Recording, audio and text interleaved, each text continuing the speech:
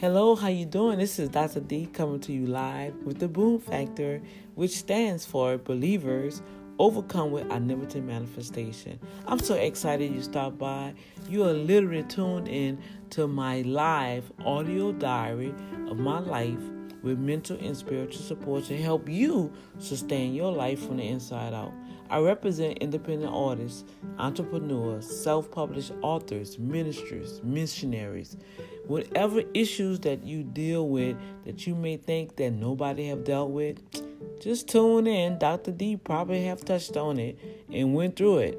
So come on, share my link, and I appreciate you taking time out to download the free app.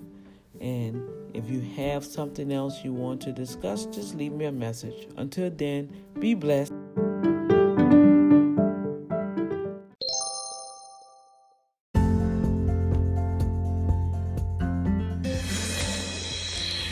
Tear gas and rubber bullets in Minneapolis. Days of fury after 46-year-old George Floyd died while Officer Derek Chauvin was seen kneeling on his neck for almost 9 minutes. Taking the life of George Floyd with his hands in his pockets, looking out in that way, it was apparent to me that he did not think anything would happen to him. And that is a failure of law. The kind of unrest that we are seeing on our streets, you need to understand that the way to stop that is to address the root cause, which is the over-policing and racism that is levied on Black Americans. Educate yourself and know who you're voting for, and that's how we gonna hit them. What's his name? George Floyd! What's his name? George Floyd! What's his name? Hey everyone, I'm Tremaine Lee. Black death at the hands of police and white vigilantes dates back long before cell phone videos and social media feeds delivered hashtags of black pain. But the recent killings of Ahmaud Arbery in Georgia, Breonna Taylor in Kentucky, and George Floyd in Minnesota have ignited old kindling. It's a fire that's been burning slowly in Black America, while much of the rest of society has closed their eyes and covered their ears. But now, we're at a crossroads. Anger, rage, and grief are spilling across the country, with Black people once again demanding equality, demanding justice, and demanding to be heard. The deaths, senseless and violent, and the uprising are reminders of just how far we have to go, how much healing we have to do, and how alone the struggle for justice often feels. This is Can You Hear Us Now? A conversation about race, justice, and a way forward. To unpack this moment, I'm joined by Brittany Packnett Cunningham, activist and co-founder of Campaign Zero, Nicole Hannah-Jones, Pulitzer Prize winner and staff writer at the New York Times Magazine, and Lieutenant Governor of Wisconsin, Mandela Barnes. Nicole, I want to start with you. It's been a really rough, really heavy week for many of us. Especially those who are on the ground or from the Black community. But I want to ask you, why does this time feel different? Why does this time feel so personal? I think there are a few things, and hey, Tremaine. One, it was the sheer nature of this particular police killing. To see a man laying on face down on the concrete as a white law enforcement officer kneels on him for 8 minutes and 46 seconds until the life literally seeps out of him. And the look on that officer's face as he knows he's being recorded, showing that he had no concern either for George Floyd's life or that there would be any consequences. So just the nature of this particular killing. And then you have to stack that on top of the fact that it's coming on the heels of Ahmaud Arbery, on the heels of Breonna Taylor, and in the midst of 3 years of a president who ran on a white nationalist campaign, who has spent the last 3 years stoking racial tensions and divides, that we're in the middle of a pandemic where Black people have been dying at the highest rates, but also are facing the highest rates of unemployment in the country. There's just so much suffering and anguish and anger right now, and it all came together in a very combustible way. I think what you're calling this special is critical. Can you see us now? Black people are tired of having to invisibly bear this pain. Brittany, as an activist, you've been on the ground, city by city. We actually met on the streets of Ferguson during that uprising. I want to ask you, there is great pain on one side, but also great rage and anger, and we've seen that spill across the country in a way we haven't seen in prior cases. Why now? What about this latest case of George Floyd sparked this way? Well, I think we have to recognize the important impact of Black activism, Black organizing, Black scholarship, Black writing, Black art, Black content creation in all forms to bring us to this point. Back in 2014, we did not have the data, we did not have the research, we did not have the policy set up in such a way that it could be easily accessed and socialized on not just how systemic violence impacts Black people, but specifically how police violence impacts Black people. When we look at Nicole's project, the 1619 Project, there has been a continual awakening of America and a depth of understanding that people have. And I want to be really clear, the work that Black activists like myself have done over the last 6 years is not new, just like these challenges are not new. Black people have been writing and talking and working and organizing for this since we have been in this country.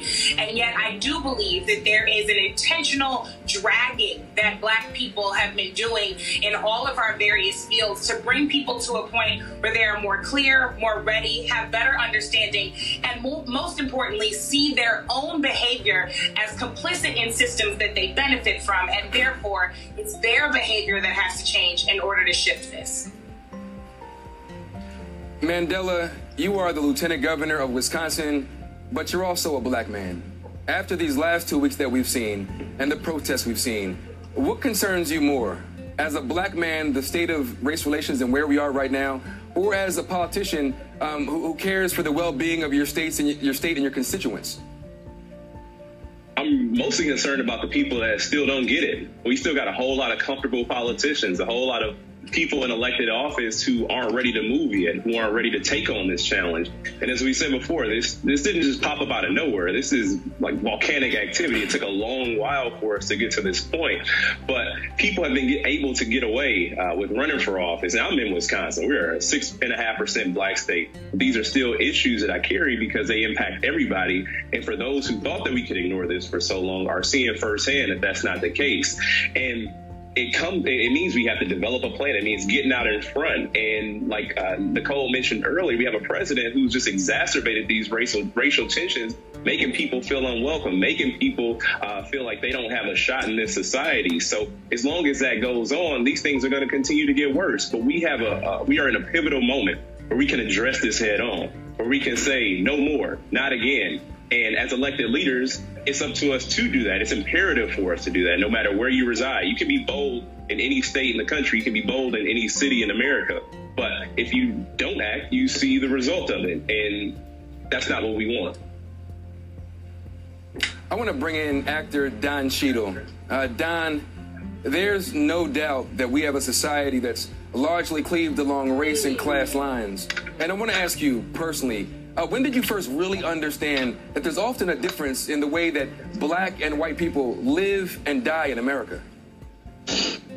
Well, unfortunately, these are things that as Black people, we learn very early from our parents, how to come home safe, the way to comport yourself when you deal with law enforcement, the things that you have to do so that you can just return home in one piece. So this is something that was, put into my psyche personally and all of my friends' psyche that are Black men and women from childhood. And it is continued throughout my adulthood. I lived in LA during the riots here in 1982. And I have seen every aspect of this come along. And I have personally, I know a lot of dudes, a lot of people that are in the streets, a lot of people that are in neighborhoods, a lot of gang-affiliated folk. I've never had guns pulled on me by any of them, but I've had guns pulled on me by the LAPD under the Daryl Gates Hammer program countless times. Had my life threatened countless times for doing nothing. walking down the street. And this is a systemic, institutionalized problem that we are all now fully aware of. Some of us have known for many, many years.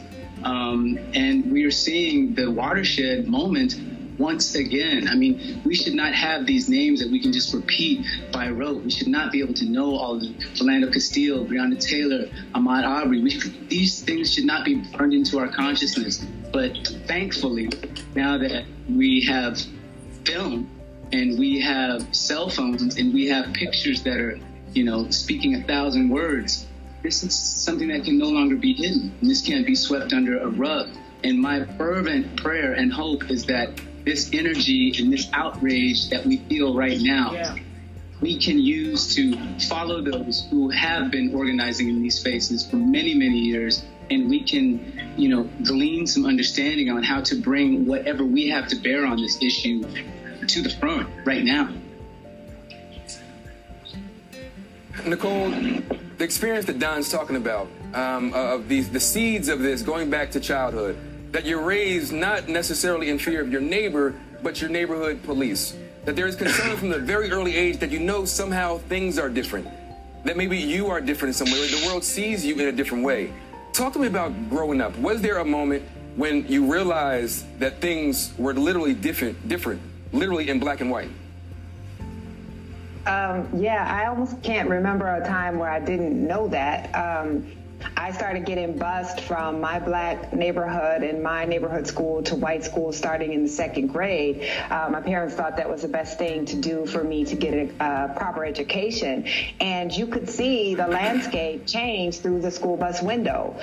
Once we started leaving the black side of town, all of a sudden the housing got nicer. The roads were fixed. There were parks. There were nice restaurants and places to shop. And so even as a kid, I recognized that there was a very big difference between how people lived on the black side of town versus the white side of town. But I also saw the narrative about why that wasn't true, because the folks in my neighborhood were some of the hardest working people that I knew. They worked the type of jobs that people on the other side wouldn't even last in. So I've noticed these differences and thought about these differences really almost as long as I can remember.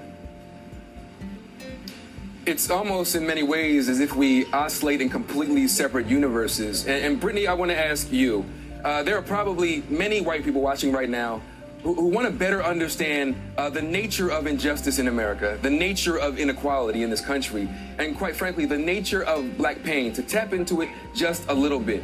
But talk to me, when explaining black trauma to white people, does that exacerbate the very trauma that you're trying to explain in the first place?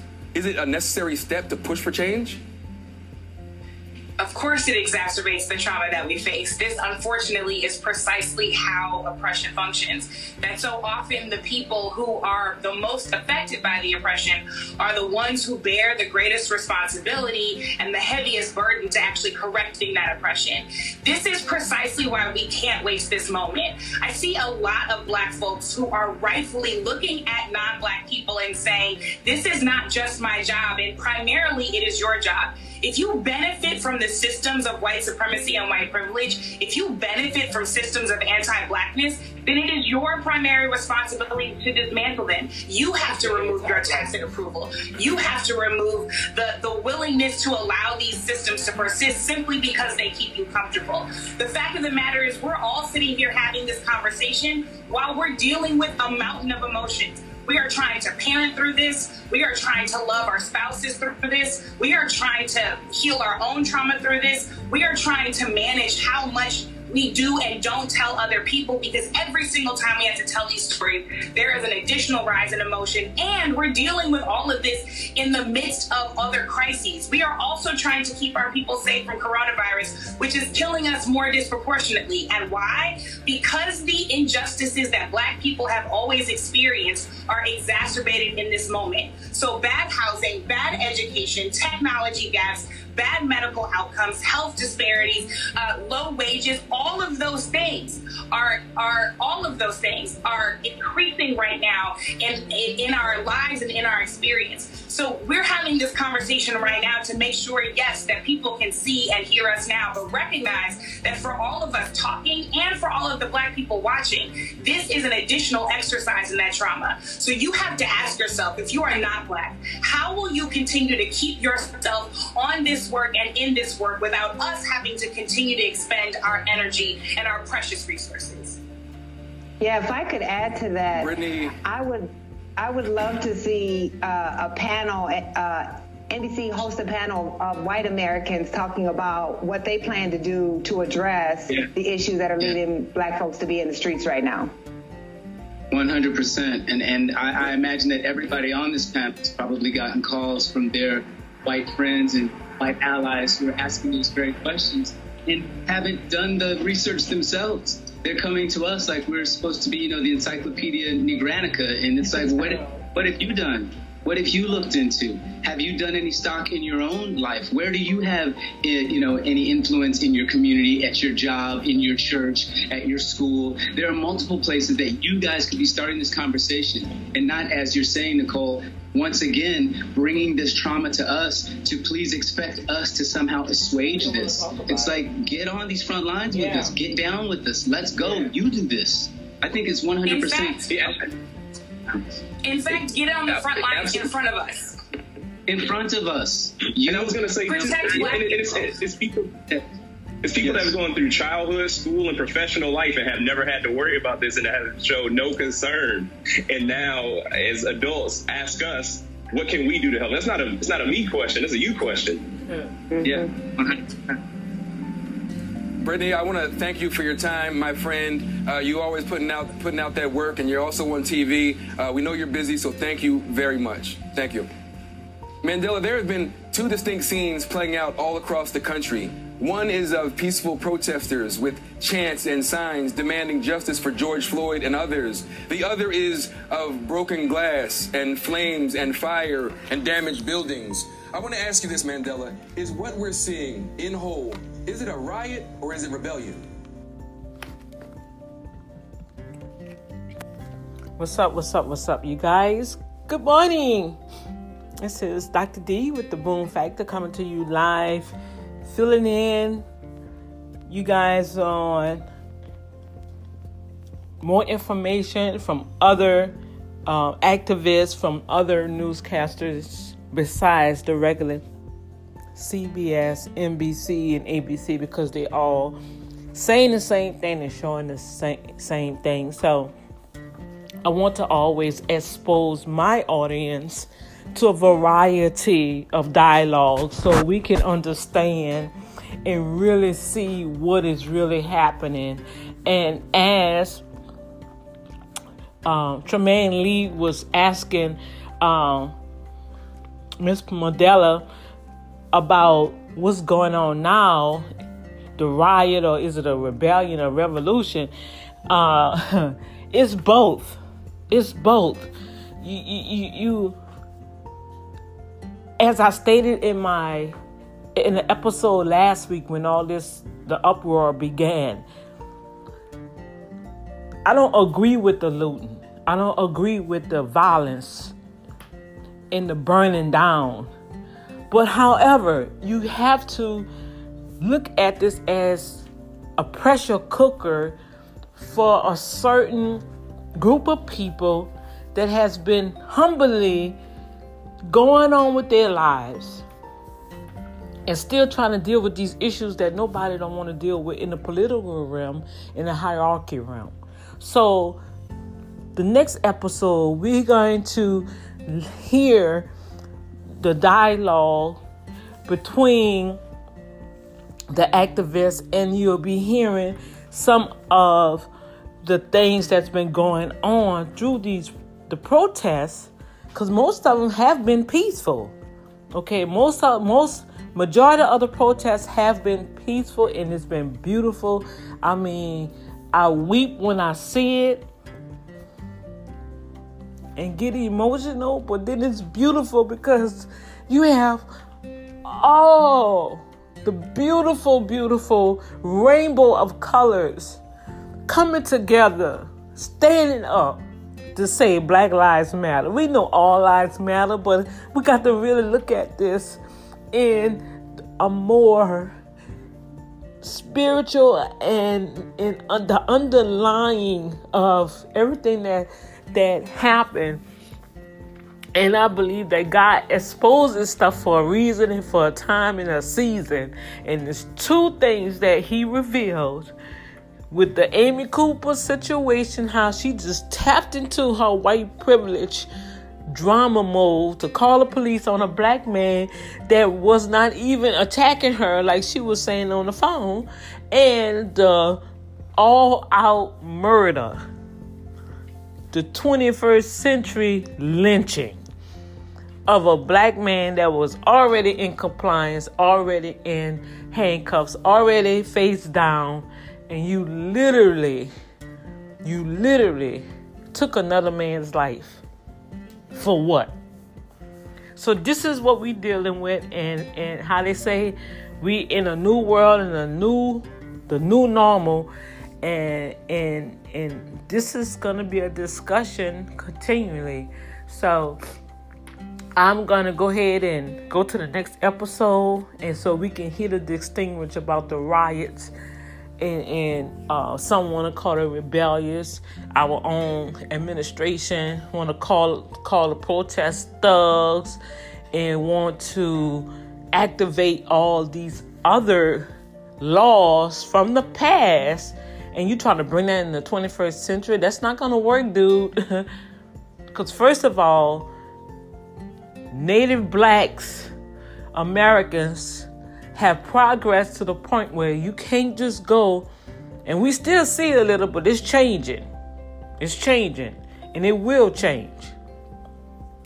But before I go into the next rant, y'all go ahead, stay tuned to the next episode. We're gonna hear the dialogue on how things are abruptly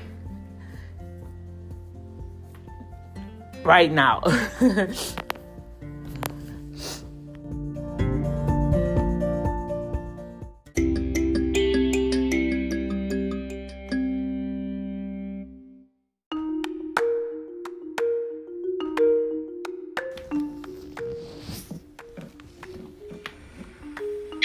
It's frustration.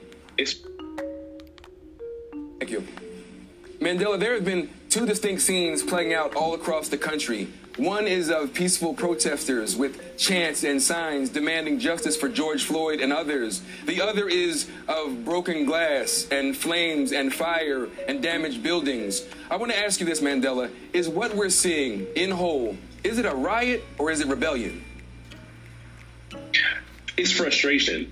It's frustration. People, you can't tell people how to be frustrated. And like, I go back to the same point over and over again. This didn't come out of nowhere. Folks didn't just wake up and decide that we're going to break some glass. We're going to set some things on fire. So on one hand, you have the protests that are sending the message directly to leadership, making demands, very specific demands. And you have people who are doing damage. However, the question always comes up, well, when are the protesters, when are the activists and organizers going to hold the people that are doing damage accountable? Well, the fact is that organizers are just pushing for accountability as well, because that goes to the good cop, bad cop argument. When are good cops going to hold bad cops accountable? We're all looking for the same thing. So more than damage, destruction, and rebellion, it is frustration, and it didn't get this way out of nowhere. The onus falls on all elected leadership, all decision makers who failed to address the crisis before it got to this point. Thank you. So we've been getting submissions from black people all around the country, and they've been telling us why they're out there protesting for George Floyd. This is what Guy Barnes from Washington, D.C. had to say. He said, being black, gay, and active duty, I've seen my fair share of injustices. Our beauty is in our diversity, but our power is in our unity. I march so that the death of George Floyd and countless others, known and unknown, will not be in vain. Nicole, we've had many conversations about Black death and struggle and protest, and we've had this conversation many times before.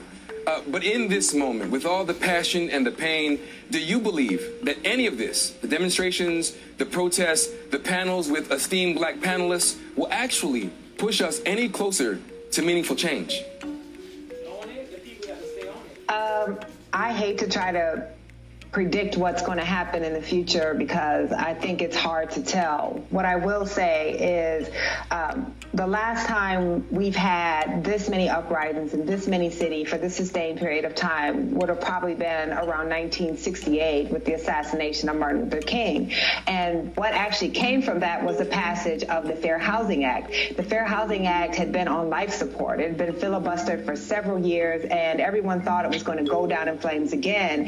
And it was these uprisings with the Capitol building being guarded by the National Guard that forced Congress to pass that fair housing legislation that it had refused to pass prior. So I guess what I'm saying is people say that these types of uprisings are only destructive and can never lead to positive change. But it is possible that when you have seen this type of property damage, when you've seen this type of sustained protest going on in all of these cities across the country, that elected officials will be forced to pay attention and actually do something to hold police accountable for the way that they treat citizens. What this really is about is people who want to be respected, to be treated with dignity, and to have equal protection before the law. Don, you said you have experience going through L.A., and we've seen Ferguson, and we've seen Mike Brown, and we've seen Freddie Gray. We've seen it all. Pushed and pushed and pushed, and a lot of hue and cry, but little seems to change. Do you expect this time to be different? Are we at a pivot point where maybe this time meaningful change might be on the horizon? I think I have to piggyback on what Nicole said and say it is possible. But I know that all the forces are struggling to protect the institutionalized racism and the systematic injustice that has got us here. So it's not going to be easy, especially with this leadership, and I use that word incredibly loosely, that we have at the top that is just fomenting the unrest and, you know, taking the opportunity to do photo ops with a Bible in his hand after he's tear gassed and rubber bulleted people out of the way so he can look strong. I mean, this is the most craven sort of leadership that we have. When you have George Will talking about the enablers that are allowing this to continue, that gamble around the president's feet like a pack of dogs hungry for petting. I mean, when you have George Will saying that, then we're talking about a 360 awareness of what it is that we're pushing upstream against. So, yes, it's possible. And from, you know, the ashes of this conflict can come great change, but it's not going to happen if we rest. It's not going to happen if we don't get behind the people that have been doing the work thus far and learn how to take this energy and organize, learn how to take this energy and put it into voting, to put it into, you know, filling out your census, to put it into making sure that you are seen and heard in the ways that we can make ourselves seen and heard that we don't always take advantage of. We have to take advantage of all the ways that, all the levers of power right now, and not let this momentum die. Because another thing that we know as being human beings in this thing, we've seen it in 92, we've seen it, like you said, in 68, it's a cyclical thing and it can lose steam. We can only continue and hold this for so long. We get weary. We get tired. We get broken down. Our immune systems can't take it. Not to mention we're in the middle of a pandemic, as we said before. We don't have endless stores of energy to do this. We have to do this now while it is still fresh, while we're still passionate, while we're still out there in the streets. We have to do it right now. Coming up, we're on the ground in Minneapolis with a look at what protesters on the ground are calling for. Stay with us. Why I'm out here? Because this is our life. We got to fight for it. Nobody else will. We have to. We will not fall for anything. We got to stand, and we got to stand united. Tear gas, and they were doing everything. You're not afraid? No, I'm not. I'm not. I live in. I would have to live in fear every day if I did. No. No, you can't walk in fear. Because if you walk in fear, you're not going to be here.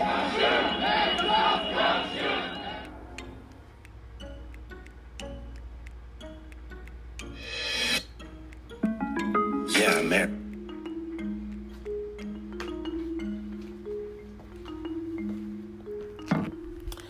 Okay, in the midst of this break, Dr. D with this episode on what do you want to see change in your community?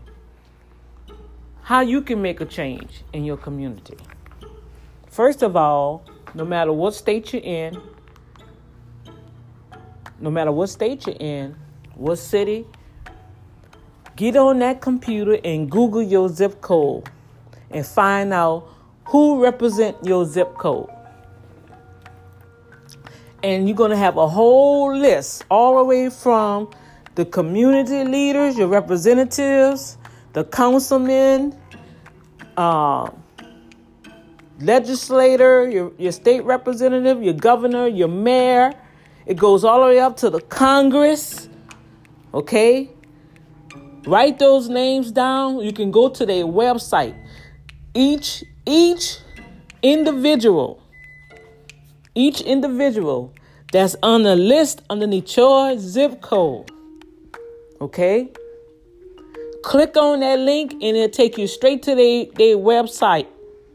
And on that website, they have, hi, I am your da-da-da-da, and I am here to do da-da-da for you. And they're going to have all, you can go just look through it, and it's going to tell you all the different cases, concerns, everything, and what they promise to do for who they represent. And you click and go to contact, and then they want you to contact them.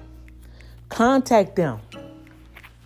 And let them know you have a concern in your community with police violence or discrimination, whatever you have a concern for, write it down and send them that email.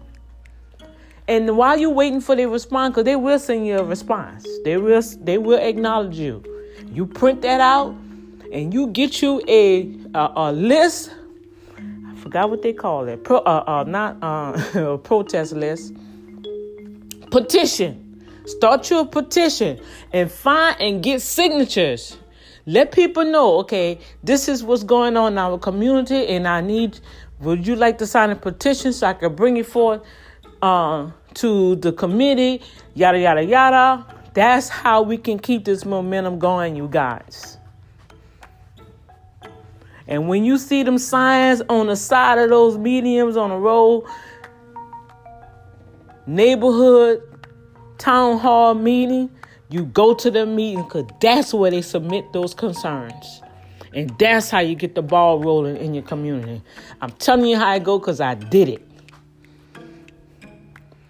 I got all the way represented to be one of the delegates. Represented to be a delegate to go to the convention, right? And the guy who I was running against, right, in that little meeting, they selected me, but then they called me a default because they claimed that I wasn't a citizen of Houston for so many years. That was all hogwash. I already knew that was discriminatory. But at that time, I think my father had passed, and when they had the meetings or whatever, I just wasn't in the mental state to even fight for it. Because I already know I had my badge and everything. Sure did. And that's how you can keep this momentum rolling. Okay? So let's go and let's hear what else that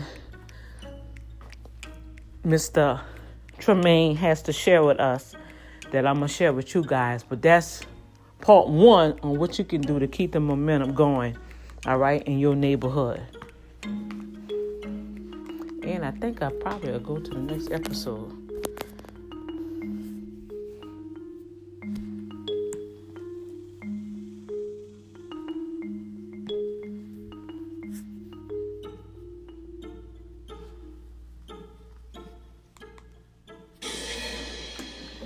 Need to stop being distracted.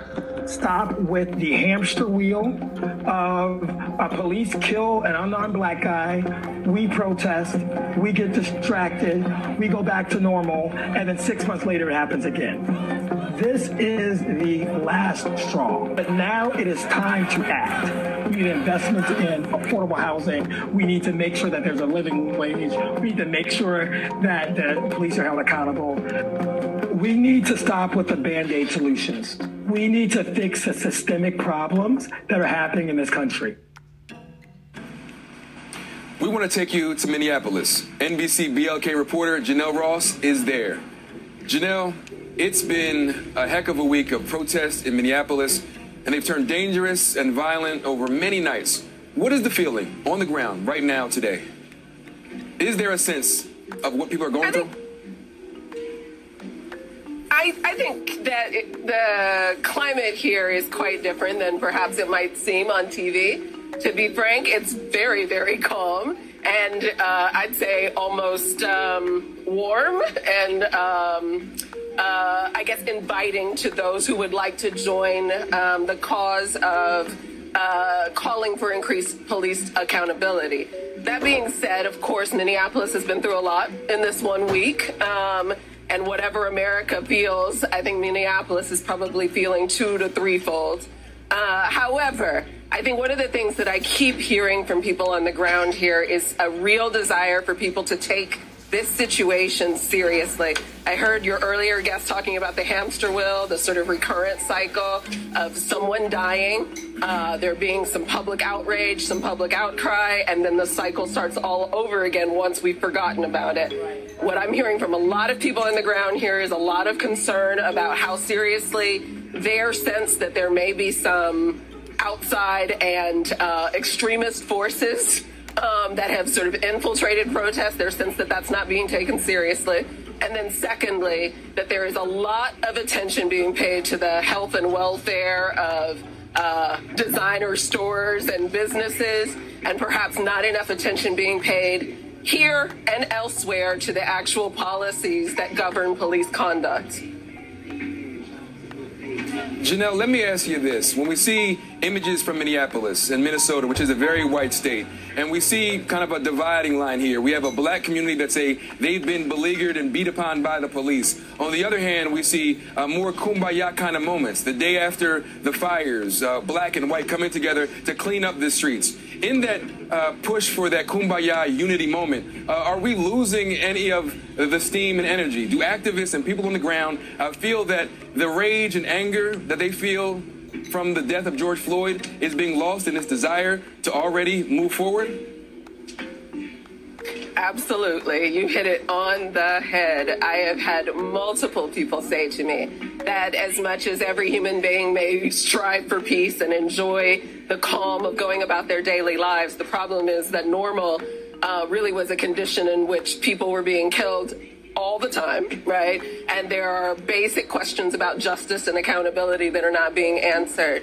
I certainly have had several activists say to me that the sort of focus on let's get together and hold hands and have unity seems to be misplaced. I think they would prefer to see people asking questions in their communities about what local use of force policies are, whether or not chokeholds are allowed by their police forces, what are the policies and procedures for dismissing a problem officer, what are the union contracts in their cities. I think the list goes on and on and on, but at a very bare minimum, I think that there is a lot of concern that in the sort of focus on let's come together and hold hands, which is sort of a reflexive, perhaps deep human need, that more important things might be lost. Janelle Ross, thank you so very much. Keep up the good work. We are back with our panel now. I want to ask you, Mandela, as a wise man once told me, there's no way to separate the roots of a tree from its leaves. There's no doubt that this country was founded on racist ideals. And while great progress has been made, the roots remain the same. Mandela, are white supremacist ideals and ingrained anti-blackness, the kind baked into every American institution, including policing, breakable? Can we actually snap out of the systemic nature of racism, or is this just who and what we are? We have to snap out of it. If we don't snap out of it, we're going to be completely destroyed. This nation will implode if we don't snap out of the white supremacist ideology that got us to the point of where we are I want to remind people that things can actually get worse. It is my hope that they don't. It is my hope that people step up and recognize the moment and see the need for change. And when you use the root and tree analogy, I also want to point out, for those who still subscribe to the bad apple theory, with there just being a handful of cops, we have to think about the growing conditions that led to those bad apples, and that is the white supremacist ideology that you talk about. So if we don't snap out of it, it will only be to our own peril. Nicole, the nature of what we're dealing with here, it's not just policing, it's healthcare, it's education, it's environment. We're segregated by our bodies, but the air that we breathe is also segregated. Do you believe, in your heart of hearts, given all your experience and everything you understand about how this system works, do you think we can break out of it? Is there any way to move past it, move through it, change society in any real, meaningful way? I would say that can and will are two different things. Yes, we absolutely can. We know how to do it. We know all of the resources that went into creating the inequalities that we see and experience. But do we have the will? You know, James Baldwin said that white people have to be willing to give up their whiteness. And I don't think that we have seen enough white Americans in power willing to do that. You know, when we think about this police violence, police are the agents of the state who work most intimately in black communities, but they are the face of a much larger system of oppression that you just talked about. They are, black people are the most segregated people in terms of housing, in terms of school. We have the worst health effects. We have the highest poverty rates. We have the highest unemployment rates. Anything that you name, we suffer from the worst. And that's because we are the descendants of those who were enslaved in this country. So do we have the will to actually do what is necessary? I don't think so. But we certainly can if we choose. We just sent somebody to the moon again. If we wanted to do something better, we could. Don, what do you think about that? And I also want to add, how much of that intimacy between police and the people and all the ways in which we're segregated, but how much of what we experience day to day do you think is the result of unconscious bias, people meandering through life not realizing that they harbor anti-black sentiment, and how much of it is actual conscious racism, conscious anti-black sentiment? I think it's not possible necessarily to quantify it in percentages. I will say that it's both are absolutely at play every day.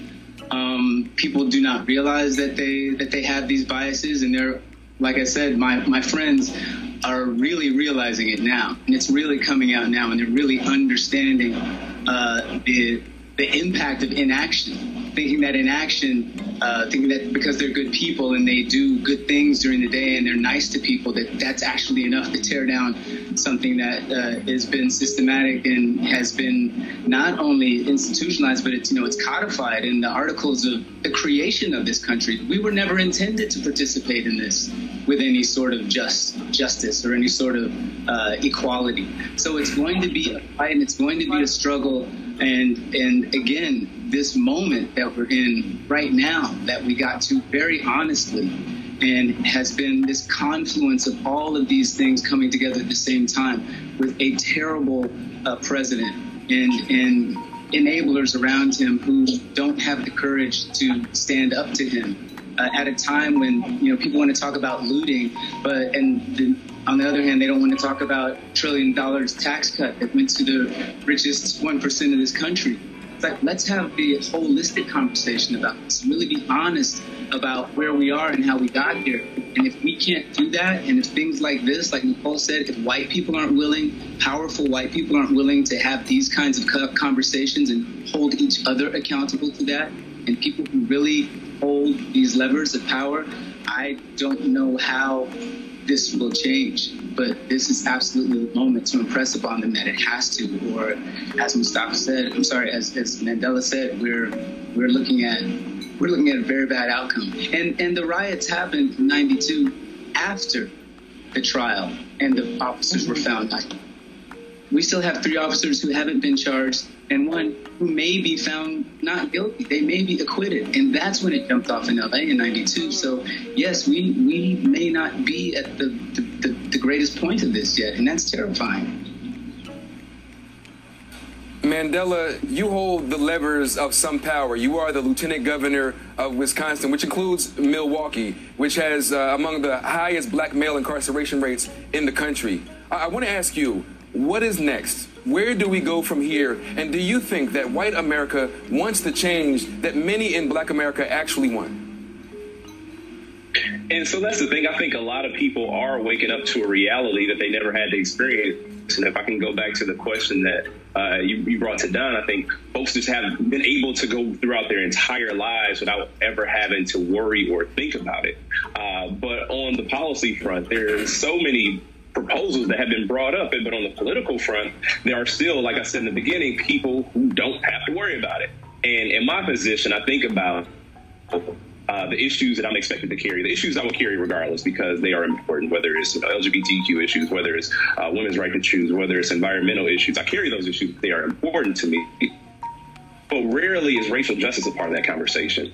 And what I feel that I can do, because we do have elections coming up, it's not just the presidential election. We have state legislative races all across Wisconsin as well. We have other races going on. And from my position, I don't have to endorse anybody that doesn't take on racial justice. And that's what I plan to do. Like, for people who are running for state representative, state senator, if they don't talk about racial justice, I'm not endorsing them, because we have to build not just power, we have to build the policy infrastructure to make sure that these issues get addressed and brought to the table and talked about in a meaningful way.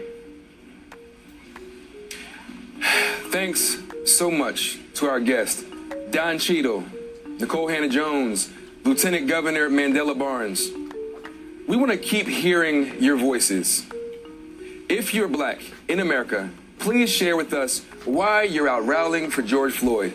Go to NBCnews.com/yourprotest. Thank you again.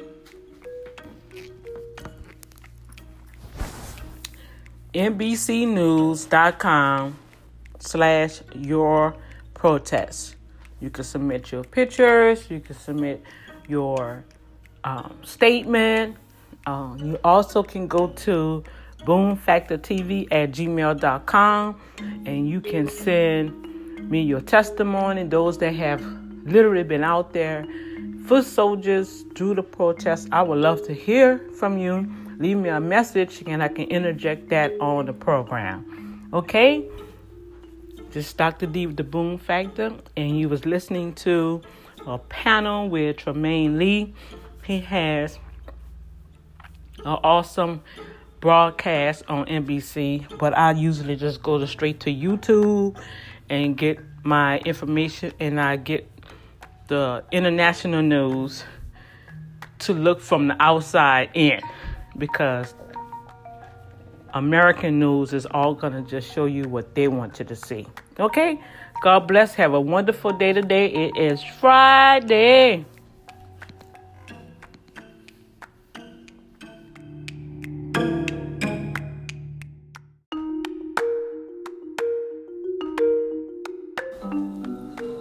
Years ago, a flame burned here when the Olympics came to Mexico City and the world was on fire.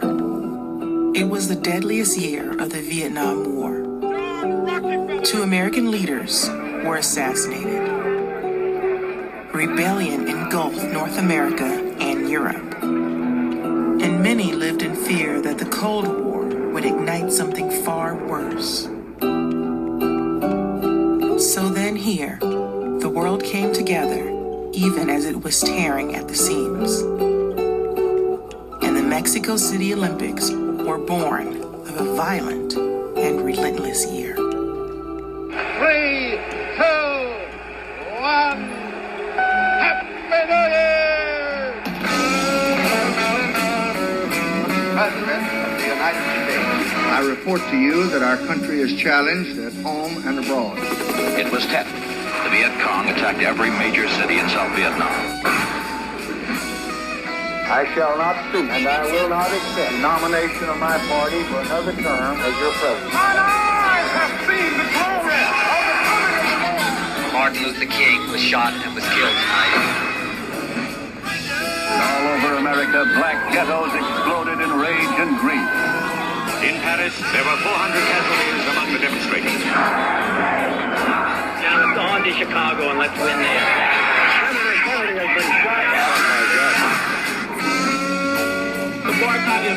black people want to believe it, beautiful. If they don't, that's beautiful too. What would they have to do for you to go to Mexico? Boycott is still on. Boycott is still on. Russia and her Warsaw-Pact allies have sent troops and tanks into Czechoslovakia. Rebuilding Mexico City students threaten the Olympic Games and the government sends troops.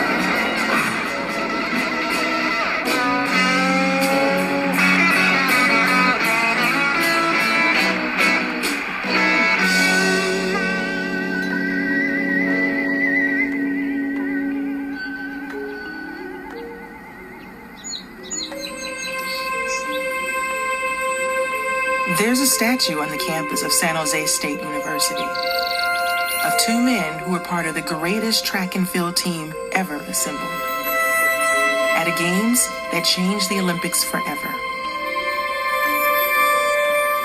Elsewhere on campus are reminders of just how much time has passed since 1968, like the overgrown ruins of a track that was once home to a team and a movement. Tommy Smith was raised in Lemoore, California, the seventh of 12 kids who would spend mornings and weekends working in cotton and grape fields with their father. I was good at pain. You work in those cotton fields as a kid, you will get used to pain. Not that you liked it, but you will certainly get used to it, and you have to endure that feeling. Smith's talents earned him an occasional break from the field. Dad told me, he said, boy, I'll let you go to this meet, but if you take second place, you'll be back in the fields next Saturday with the rest of your brothers and sisters. So that was certainly an incentive to never take second. I see, glory, hallelujah.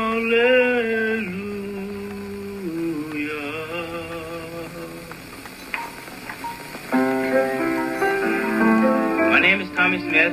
I am 22 years of age.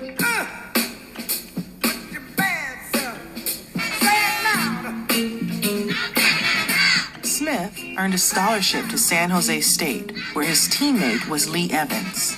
As a boy, Evans had worked in the same cotton fields as Smith, and by 1966, they were the two biggest stars of a program that had come to be known as Speed City.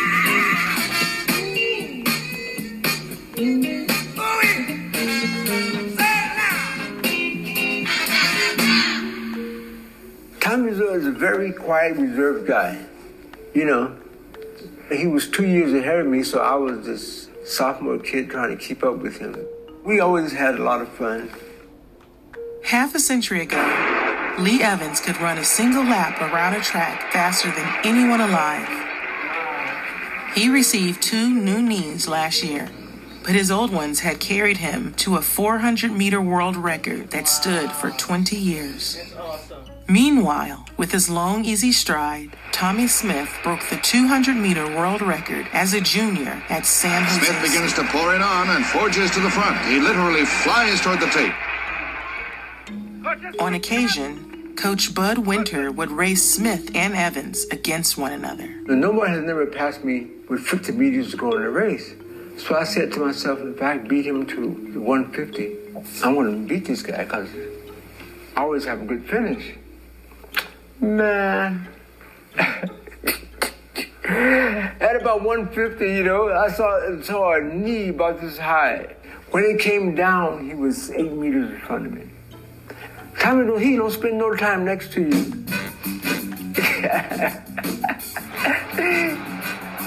Speed City became an object of fascination, luring journalists and camera crews from around the world. I prefer the 200 meters though. Je préfère le 200 mètres à toutes les autres courses. But for the athletes, especially the black athletes, a taste of fame didn't make them impervious to an empty stomach. We were hungry all the time, you know, because there was no money. My scholarship was $85 a month, and my rent was $80, so I had $5 left over. Wow. That's what we went through back in the 60s, man. Wow. Smith enrolled in the ROTC. He was a self-described follower of rules, a mild-mannered social science major, and a graceful athlete. A contrast in every way to an arriving transfer from East Texas State. A young man who grew up in Harlem and swept into Speed City like a storm of swagger and fury. His name was John Carlos. He had this New York walk. I said, that's a cool walk that guy got, because I was a straight guy, 6 feet 4 with a stick. And he said, I heard that San Jose State is blowing a lot of smoke about speed, but I came here to bring the fire. And I looked at him and I said, oh, this guy is bad. I don't look at myself as being cocky as much as I looked at myself as being assured as to who I was and what my ability was. Some guys, I would look at them and tell them, say, hey, man, make sure you be close to me so you be in the picture. I don't know if you've ever seen a rock coming at you full speed in your face and you can't move. That's like being ready for John Carlos. So you have to get out of the way or outrun the rock. And I had no intention of getting out of anybody's way. They had to run over me.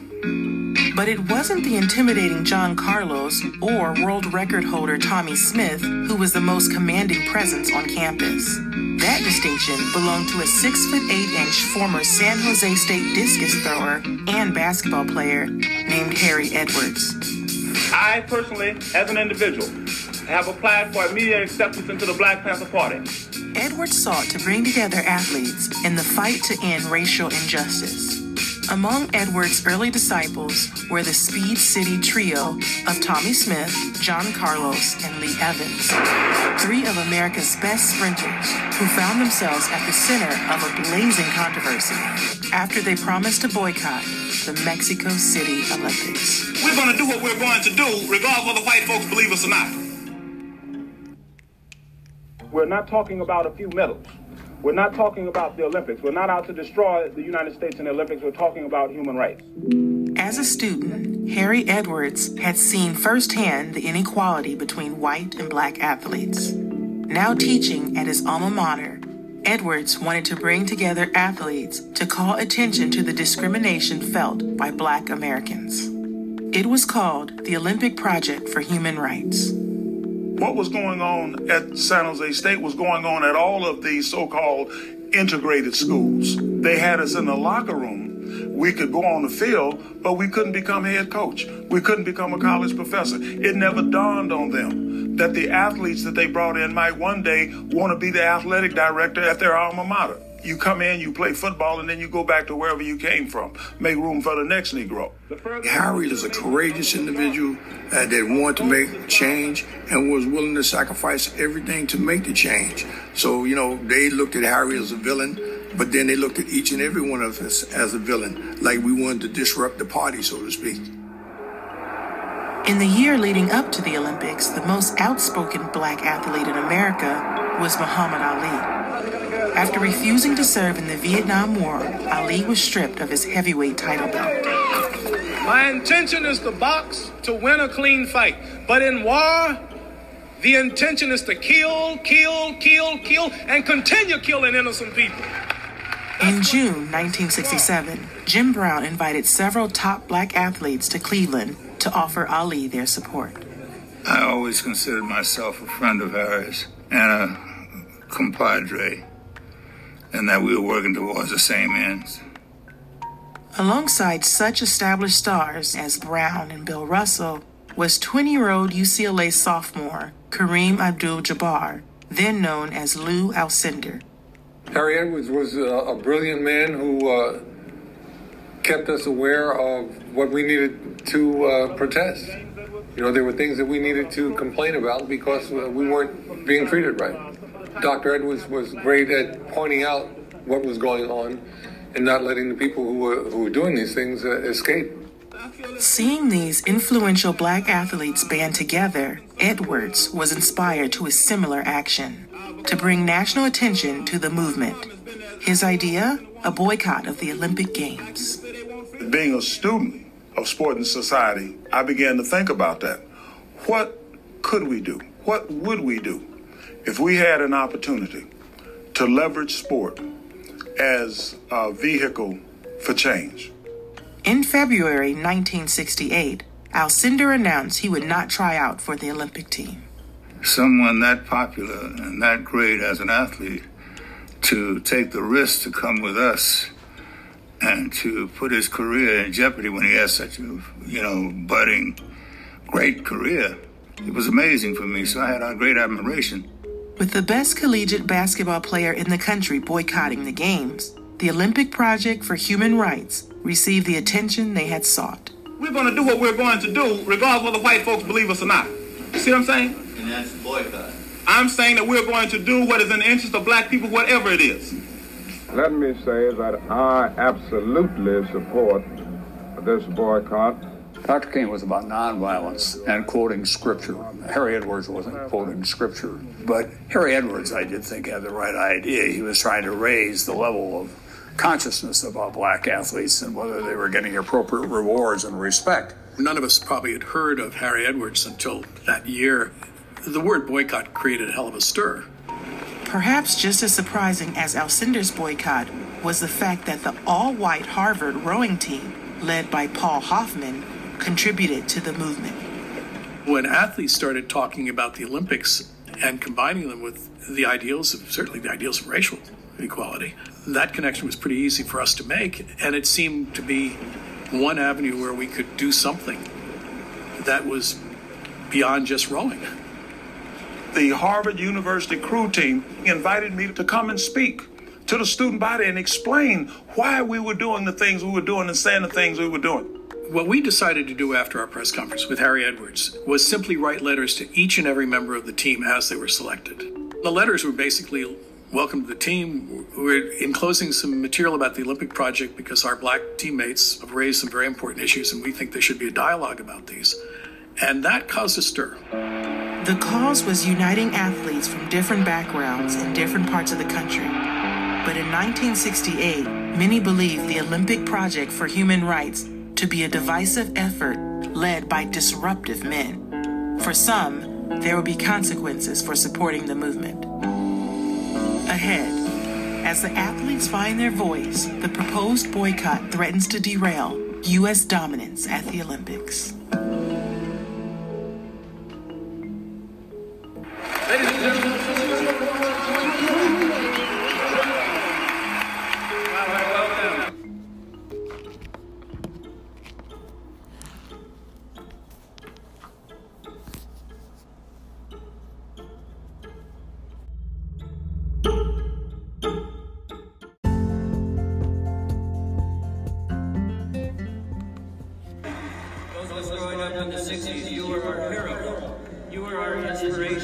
Jim Ryan has been taking victory laps for more than half a century. He was the first high schooler to break 4 minutes in the mile. On this day, he's being honored at the U.S. Track and Field Championships, a celebration of the world record he set in 1967. A new world record in the mile run. Ryan is the last American to be the world's fastest miler. He was big. Jim Ryan was big. He had that kind of well-scrubbed, all-American look about him. He was a huge deal. People could identify with this kid from Kansas and an American who was then setting records and became a world record holder. It was just a great opportunity to represent your country and be a role model for them. Let's hear it for Jim Ryan, the champion. In 1968, Ryan's clean-cut image offered a sharp contrast to the perceived disruptors who were threatening to boycott the Mexico City Olympics. I was hoping it wouldn't happen. I realized it was a right they had. At the same time, I needed to, as everyone did at that point, focus on what you were doing because you were there for a purpose, and you wanted to make sure when your moment came that you were ready to give your best performance. Ryan wasn't alone in hoping the boycott would go away. Prominent black athletes shared his concern about missing the Olympics.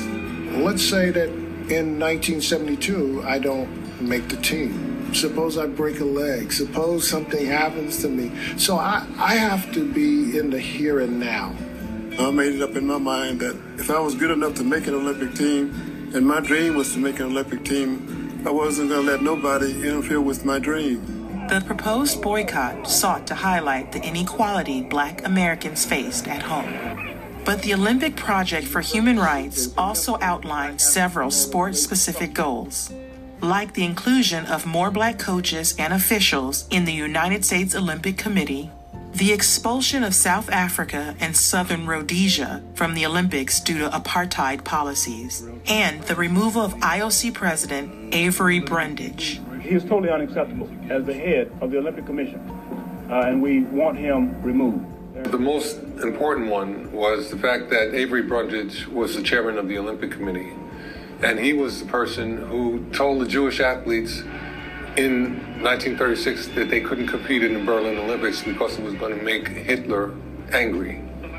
In 1936, Brundage was the president of the U.S. Olympic Committee. He later became chairman of the IOC in 1952. Targeting him was a bold step for the movement. I don't think any of these boys will be foolish enough to demonstrate at the Olympic Games. And I think if they do, they will be promptly sent home. I'm not a boy. I'm a man. I'm an American.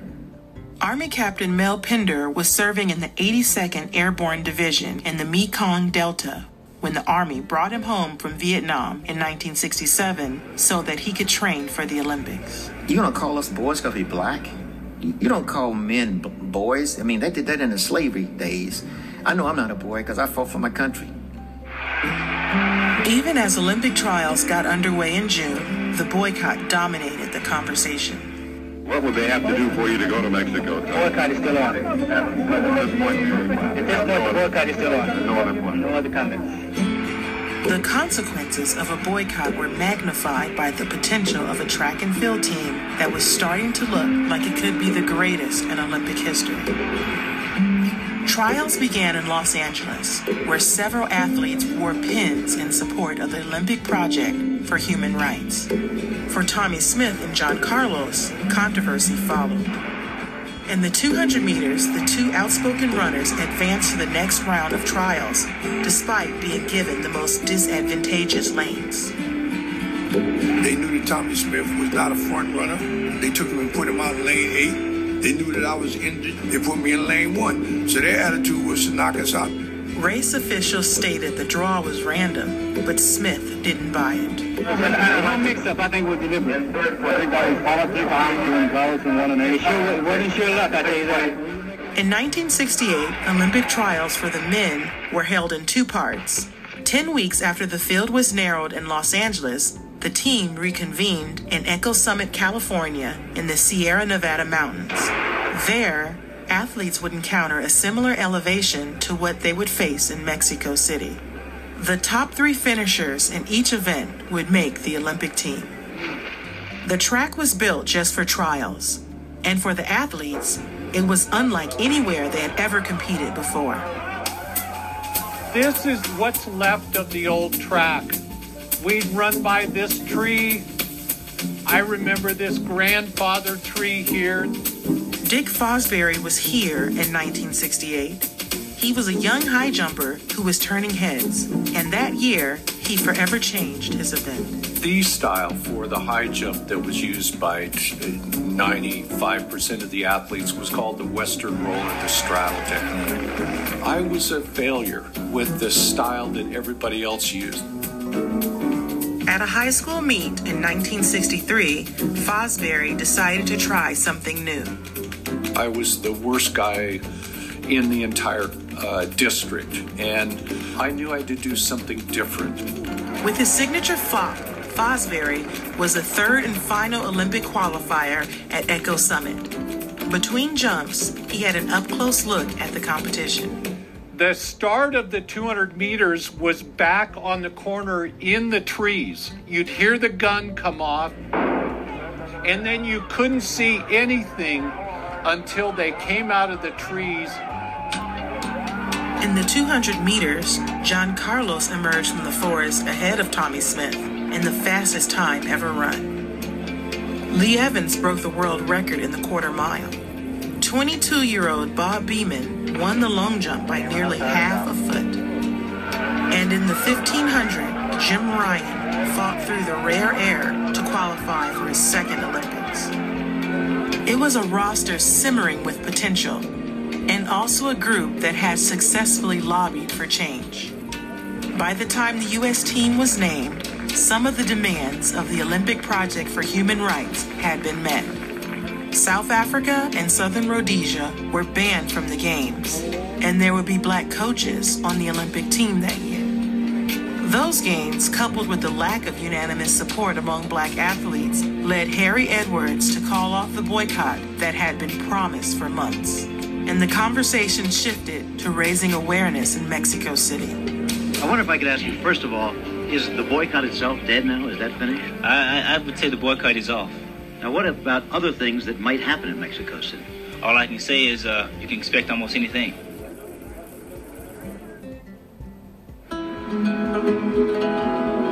While Mexico City today is a vibrant modern capital of more than 20 million people, awarding the 1968 Olympics to Mexico City was a bold and controversial decision. In many eyes, Mexico was still a third world country. On arrival, the United States team gets a typical full-blooded Mexican bienvenido. And from Chico to the champions, a big ole. La imagen de México en general antes de los Juegos era una imagen de gente irresponsable, floja y de que dormía la siesta con un gran sombrero recargado en un nopal. Mexico, are they going to be able to organize an event this magnitude? So we were kind of hurt because of that. And it was a great opportunity to show what we Mexicans can do. It would be the first time the Games were held in a Spanish-speaking country. Mexico was a young democracy with a booming economy.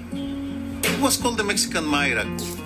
The 60s was a good decade for the Mexican people. For the first time, universities were booming.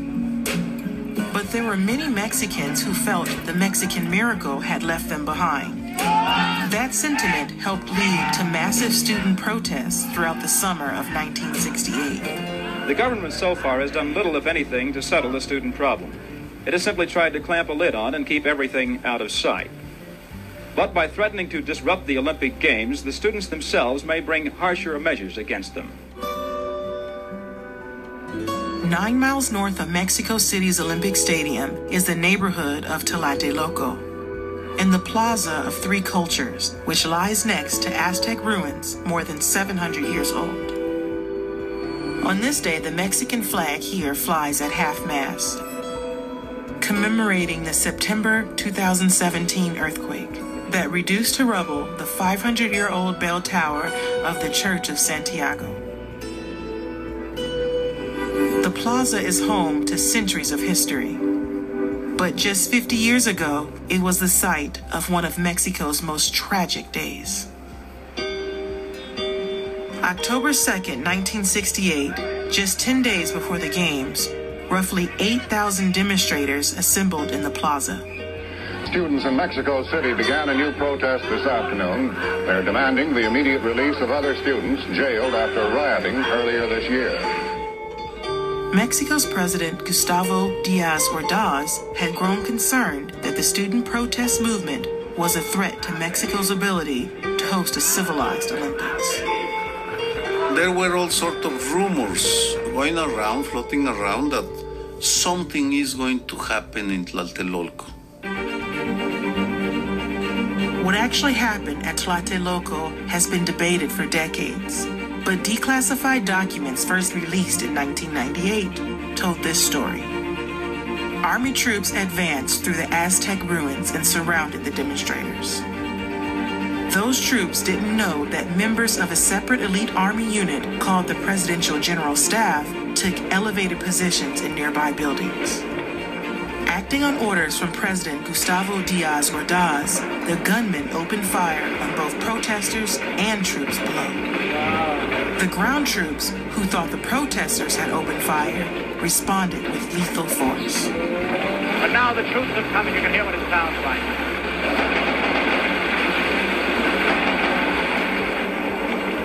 According to those documents, it was a calculated plan orchestrated to make it appear that civilians had incited the violence and provide President Díaz Ordaz with a justifiable reason to quiet the protest. They're letting go with just about everything they have. The other troops have swept across the plaza. They killed whoever, they didn't care. And that justified the government to occupy and detain and crush the movement. The government initially reported that 20 people died that day. Later, accounts suggested numbers in the hundreds.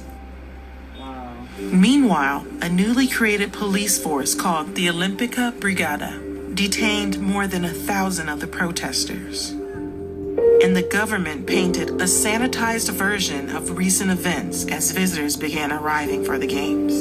As you drove in from the airport to the Olympic Village, you noticed all these shacks along the highway gleaming in the sun. They had all just been whitewashed. And I remember the same whitewash on the cobblestones in the plaza. We kind of scraped away some of it, and it was brown underneath. And of course, what it was these were the bloodstains of where they had been murdered. And their blood was still there. I declare open the Olympic Games of Mexico, celebrating the 19th Olympiad of the modern era. The Olympics began 10 days later, without mention of the massacre at Tlatelolco. While that ugly subtext was largely ignored, the games themselves would otherwise exceed expectations for the host nation. And it opened with a gesture that was ahead of its time, when hurdler Enriqueta Basilio became the first woman to light the Olympic cauldron.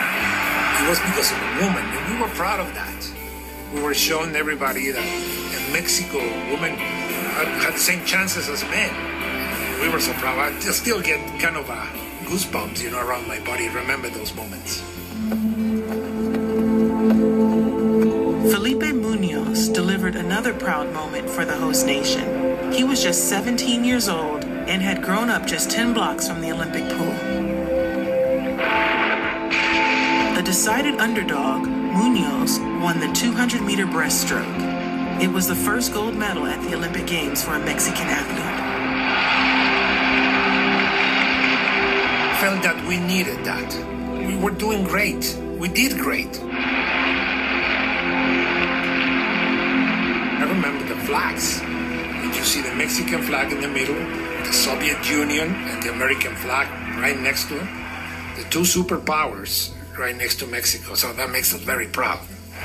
All Mexicans are proud because of that. There were many reasons for Mexicans to be proud of their Olympics. The event was welcoming and well organized. The sight of a woman lighting the cauldron provided a progressive and iconic image. And in Felipe Munoz, they had a homegrown Olympic champion. But the pressure for Mexico to prove it could deliver such triumphs was at the very root of the tragedy at Tlatelolco 10 days earlier. The games would be a success, but the price had been steep.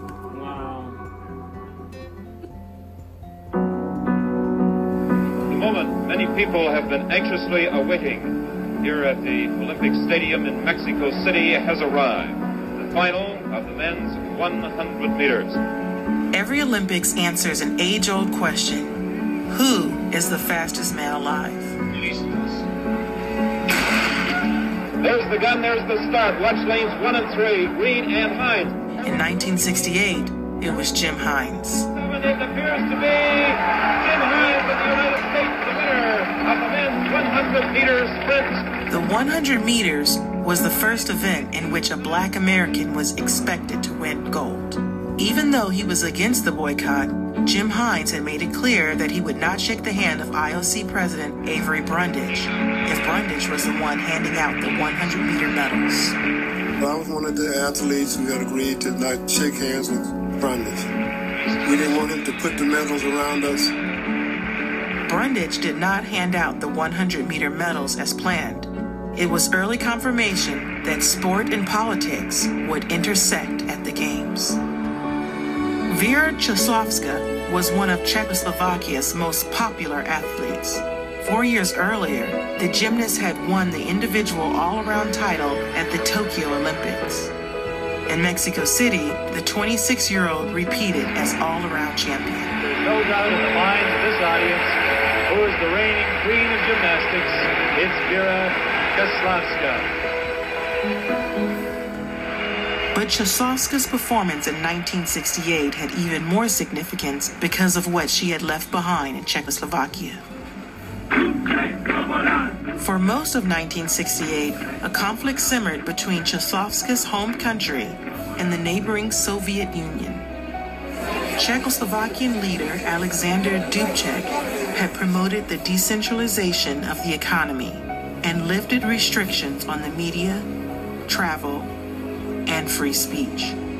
It was an awakening to individual freedoms that came to be known as the Prague Spring, and it did not sit well with Moscow, where it was seen as an affront to their power and influence in the region. NBC News presents a special report on the invasion of Czechoslovakia. On August 20th, less than 2 months before the start of the Mexico City Olympics, the Soviet Union invaded Czechoslovakia. Russia and her Warsaw Pact allies have sent troops and tanks to put an end to the democratization of the nation. Milena Dukova, a Czechoslovakian diver, was 16 years old at the time. I had to walk between tanks and machine guns and saw things I never wanted to see, before or after or ever. I was afraid, so it was scary. Yeah, tanks. In addition to being one of Czechoslovakia's most beloved athletes, Čáslavská was also an outspoken critic of Soviet-style communism and the Soviet invasion of her country, which made her a target. To avoid arrest, Čáslavská left her home in Prague and trained for the Olympics in secret in the mountain town of Šumperk.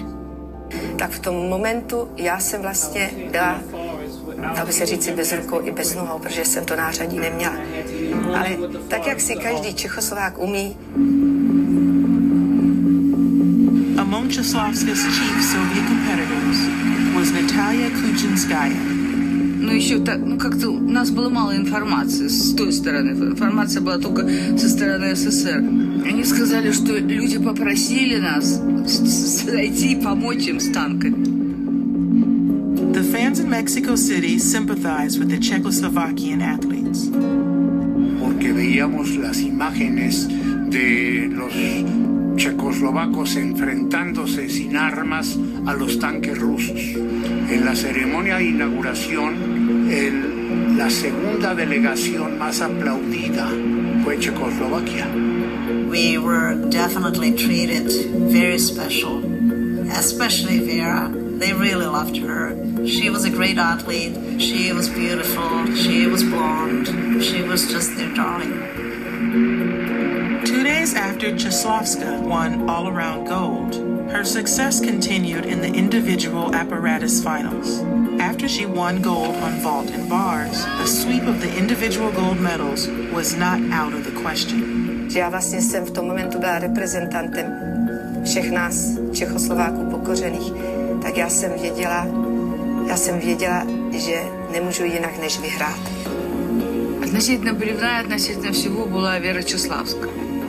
Я ей говорю, хай, Вера, она вот так вот то же самое делала, поворачивала голову.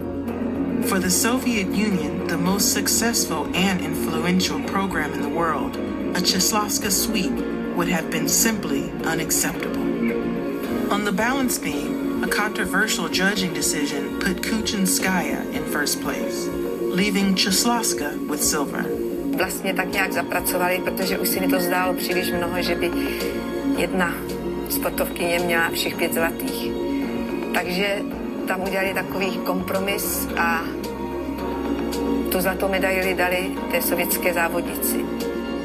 Immediately afterward, on floor, it appeared that Čáslavská had won gold. But judges retroactively adjusted preliminary scores of her Soviet competitor, Larissa Petrik, which led to a tie for first. The officials have corrected the previous score of Larissa Petrik and have announced that it is a tie for the gold medal. This is, without question, one of the most dramatic moments of this Olympiad.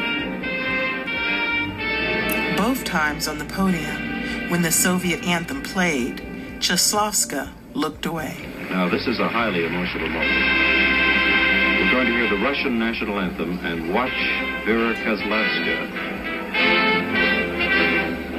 Když stoupala na stožár vítězů sovětská vlajka, tak se mi vlastně tak nějak mě defilovalo zpětně před očima všechno, co se stalo toho 21. srpna. Já jsem prostě toho byla plná, jako celá naše země. A by the end of the games, Kozlovska had won 6 medals, 4 of them gold. It was the greatest individual performance by a female gymnast in that era. The very next day, Kozlovska married fellow Olympian Joseph Odlozil in Mexico City. Mexicans poured in by the thousands to catch a glimpse of Kozlovska. Los casó el arzobispo de México y fue declarada, digamos, en ese momento la novia de México.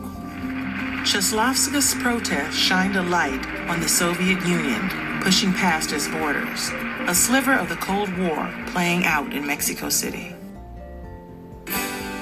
For the first time in U.S. television history, the Olympics were available live and in color in 1968. American audiences were treated to one of the finest U.S. team performances.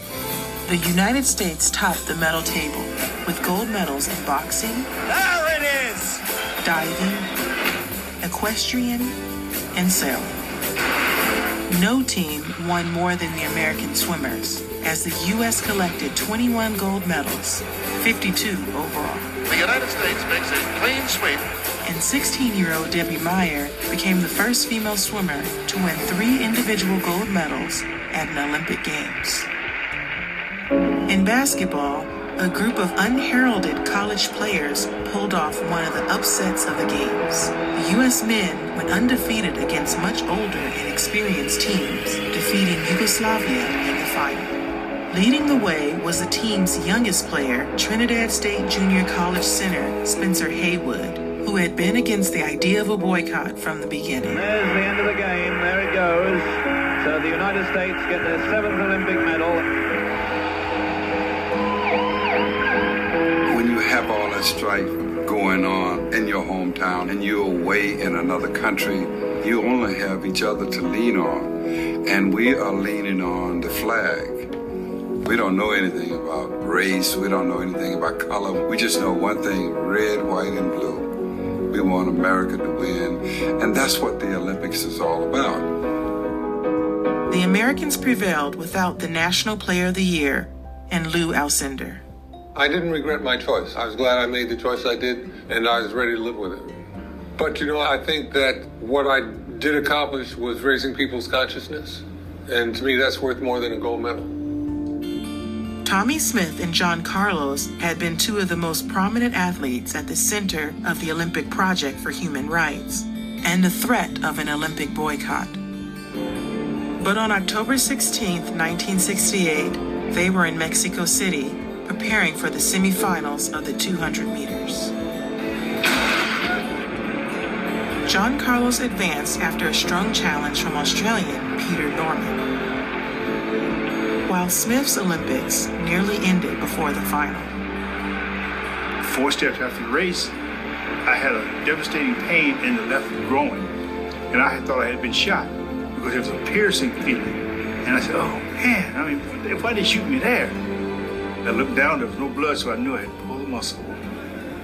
Tommie limped away after the semifinal. I went down to the warm-up track. I said, Tommie, are you okay? He winked at me. Then I looked at John. John was laying on his back, just talking to everybody, you know. I said, oh, okay. Tommie got John in his pocket. He don't even know it. Tommie Smith having a groin muscle pull, fake, artificial. He didn't fool me in the least bit. Tommie, from my perspective, wanted to play a head game. Smith had just 2 hours to recover for the final. He would line up in lane 3 with Carlos just to his outside in lane 4. Smith was the world record holder, but Carlos had defeated Smith at Olympic trials. This is Tommie Smith. He strained a groin muscle in the semifinal. Whether he's ready or not, nobody really knows. all the other athletes were warming up, but I could not warm up because I was afraid if I warm up, I might pull the muscle and let me pull it coming out of the blocks. It's a good start. And Carlos, as usual, has burst out of the blocks. John Carlos always has a great start. Tommy Smith running pretty well so far. I was in 4th place mid-turn. I was in trouble. It's John Carlos right now. It's Carlos and Smith. Then I pulled the throttle all the way out. And here comes Tommy Smith. Smith has done it with his hands in the air. I think Roman of Australia lead to beat John Carlos. You are tuning in to 1968, a documentary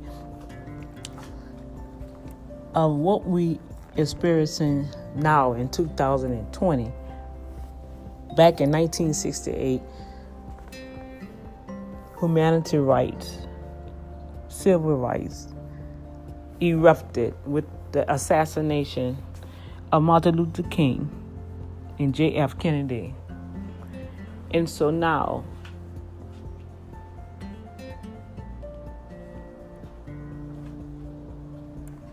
this is just a little that I'm sharing for those that want to understand or want to even tap into all the areas, not just from policing policies that are killing the black race on the streets globally, but even to sports. Matter of fact, this whole month, I'm going to tap into sports, business, education. We're going to gain some history and some knowledge, and so we can have a better conversation with each other as we cross each other's path from this day forward, where our world, our states, our communities could become better than what is happening now. Okay? So, tune into the next episode. We will continue this documentary, which Serena Williams is the narrative for this 1968 documentary. Human rights and history of Black Americans. And I love how she's integrating the other countries that were experiencing protests and violence and deaths and massacres during the same time. In 1968, I was 3 years old. Yes, I was 3 years old. Okay, God bless.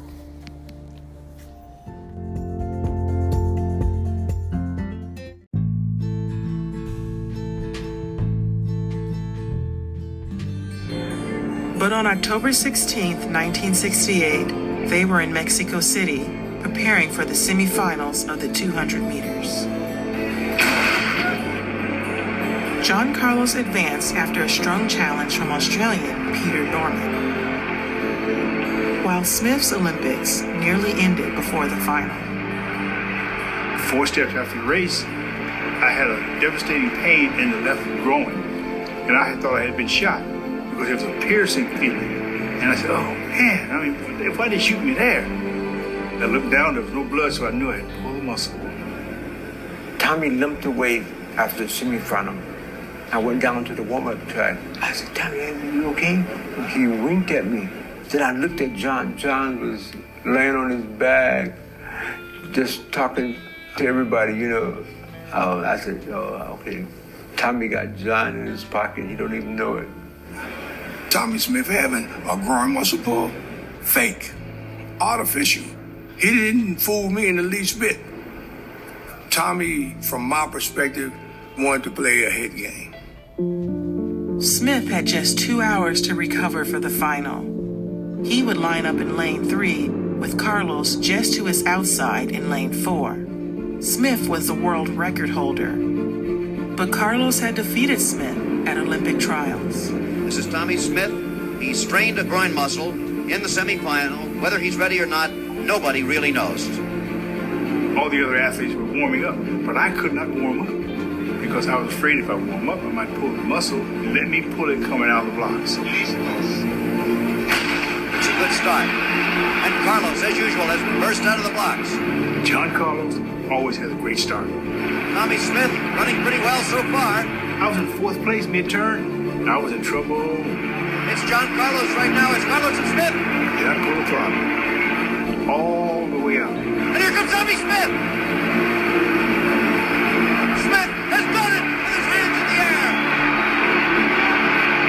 I think Norman of Australia leaned to beat John Carlos. Tommy Smith won gold in world record time. Australian Peter Norman finished second. John Carlos took bronze. After racing, first thing and foremost that jumped to my mind is now we can get busy. Let's get it on. That was my attitude. Let's do what I came here to do.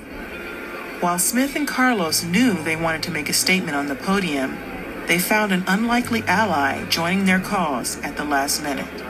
I was probably more happy for Peter Norman that day than I was for Tommy Smith or John Carlos. And he is a white guy that ran 20 flat. I ain't never seen no white guy run like that.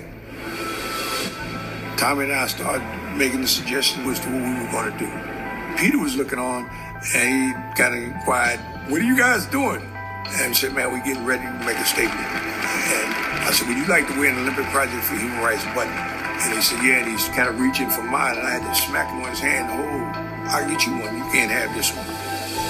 Paul Hoffman, one of the Harvard rowers who had been an early supporter of the Olympic Project for Human Rights, happened to be seated nearby with the wives of Smith and Carlos. Peter Norman looks up at me and he said, "Hey, mate, you got another one of those buttons." I said, "You going to wear it out there?" He said, "Yeah." I said, "We're going to wear it out there. Here, have mine." And I handed it to him. Peter Norman was a man's man, and I always have respect and admiration for him as long as I live and after that. With Norman on their side, Smith and Carlos settled on their own symbols. They wore black socks with no shoes, signifying endemic poverty at home. Beads around Carlos's neck, reflecting the history of lynching in America. Smith wore a black scarf, while Carlos wore a black t-shirt, covering the USA on his race uniform.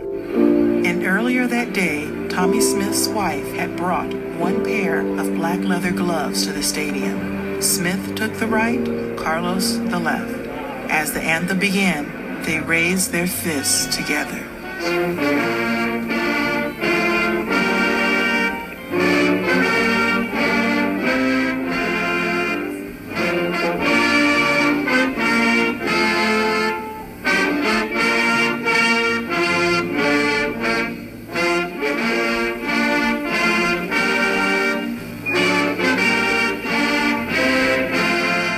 The most important thing was the reality of the black athletes banding together, making a stand against a system that does not represent black people.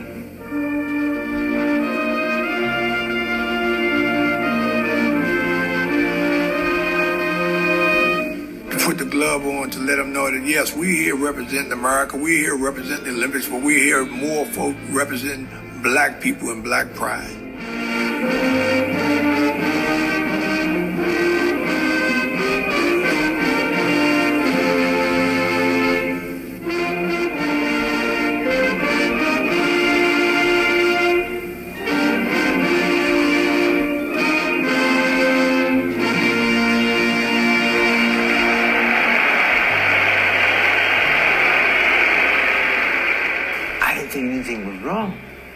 And then people around us start booing and whistling.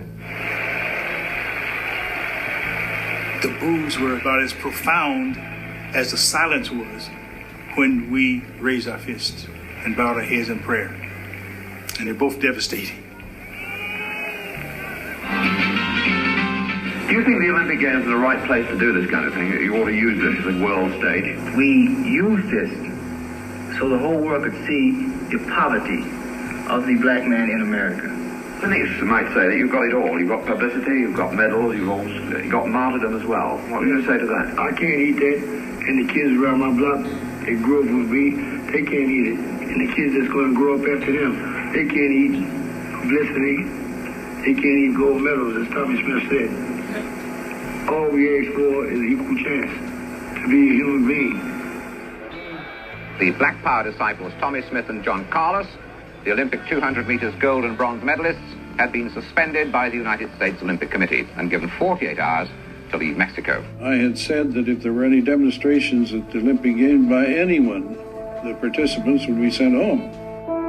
To discourage further protests, IOC President Avery Brundage enlisted Jesse Owens to deliver a message to a gathering of American track and field athletes. Then they said, oh, we got to find somebody to tame these guys.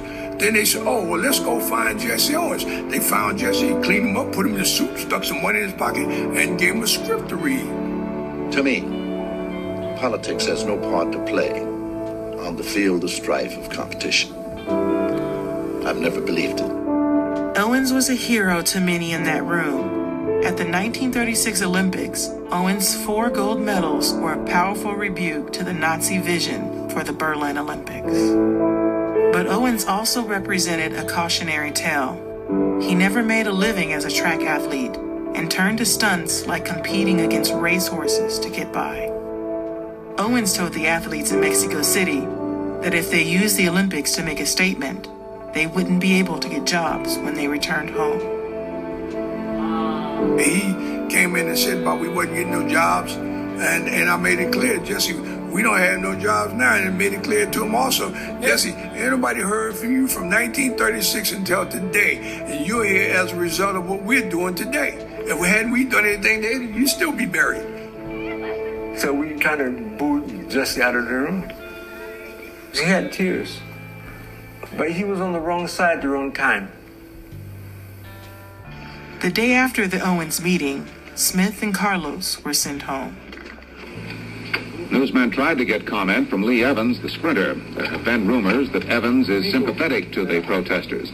ABC's Ray Falk couldn't get any comment either from the wife of sprinter John Carlos. Carlos personally told newsmen to keep away. I'm pretty pissed off already with a lot of white people, so leave me alone, okay? I'm asking you the last time. Next man come up and put a camera in my face, or speak up in my face, I'm gonna knock him down and jump on him, man. Now believe me, I'm telling you. If you know what's good, go out and see if you can talk to one of the coaches. Just leave me alone, all right? 2 days after the 200 meters, Lee Evans set a world record and led a U.S. sweep of the 400. It's gonna be the record, 1, 2, 3. And Lee Evans tying up, he puts it beat. Still he wins it. Evans wins. On the podium, all 3 men wore black berets in support of the Black Panther Party. However, when the anthem began, the men removed their hats. Evans would later say that his protest made enemies on both sides. While many white people were upset about the beret, many black people were mad that he took it off. He was an Olympic gold medalist and returned home feeling overlooked and unappreciated. Well, for me, it was mixed, because, how come I didn't do what Tommy and John did? You didn't get kicked off the team. And so I had to tell guys, if you want to get kicked off the team, you should have made the team and did it yourself. So it wasn't easy for me. Are you sorry now for the action you took? The goal of the Olympic Project for Human Rights had been to bring awareness to racial injustice. What began as a small student movement at San Jose State earned the attention of the watching world in Mexico City. The 1968 Mexico City Olympics delivered several enduring images. A woman lighting the cauldron, the defiant protest of a Czech gymnast, and the silent, powerful gesture of 2 American sprinters. Tommy Smith and John Carlos were sent home for their protests, but their medals added to the tally for a U.S. track and field team that would prove to be the greatest ever assembled. It's Tyus. Wyomia Tyus has defended her gold medal.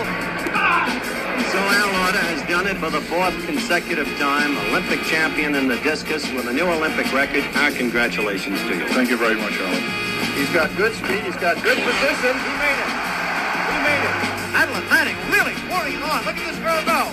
Toomey, the Olympic gold medalist in the one that separates the men from the boys, the decathlon. Situated more than 7,300 feet above sea level, Mexico City remains the highest point of elevation in which the Summer Games have ever taken place. Thin air means less wind resistance, and sprinters thrive. In 9 sprint events, 8 world records were broken, 7 by American athletes. But distance runners not used to the altitude suffered. Altitude was a problem. Altitude was going to be the great unknown, so to speak. Jim Ryan grew up in the cornfields of Kansas, where the elevation was just over 1,000 feet.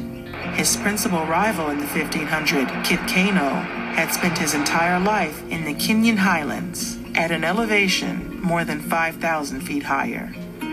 Kipchoge Keino.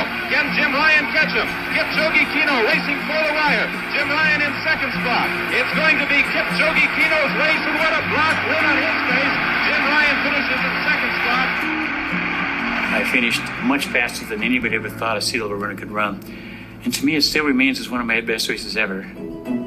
In the field events, Dick Fosbury captivated the crowd, winning high jump gold with his revolutionary flop.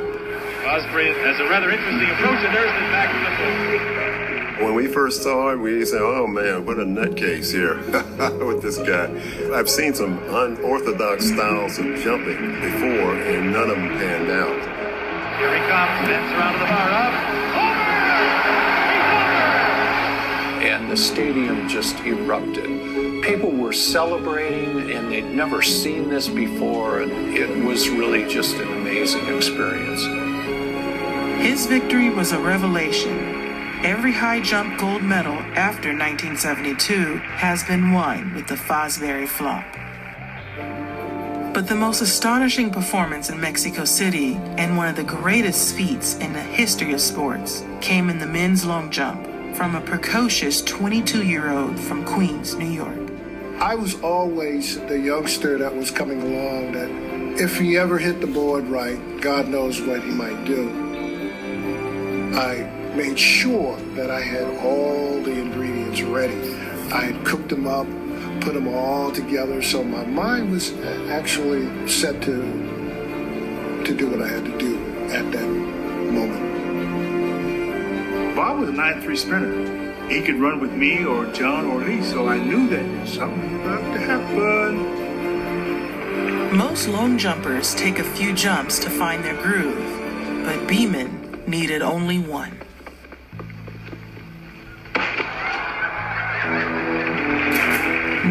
'60 Olympic champion Ralph Boston immediately recognized the significance. He was like, "It's over." I said, "What's over?" "It's over. The long jump, Bob just jumped out the pit." Beeman had jumped so far that the electronic measuring system could not reach his mark.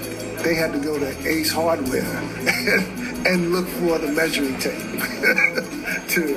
to actually do it the manual way. And then all of a sudden I heard over the speaker, "Ladies and gentlemen, the world record has just been crushed by Bob Beeman." Bob Beeman with that tremendous jump, 29 feet, 2½ inches, broke the existing world record by 1 foot 9¾ inches. There was a lot of commotion. I was enjoying in that moment, I think I was between time and space.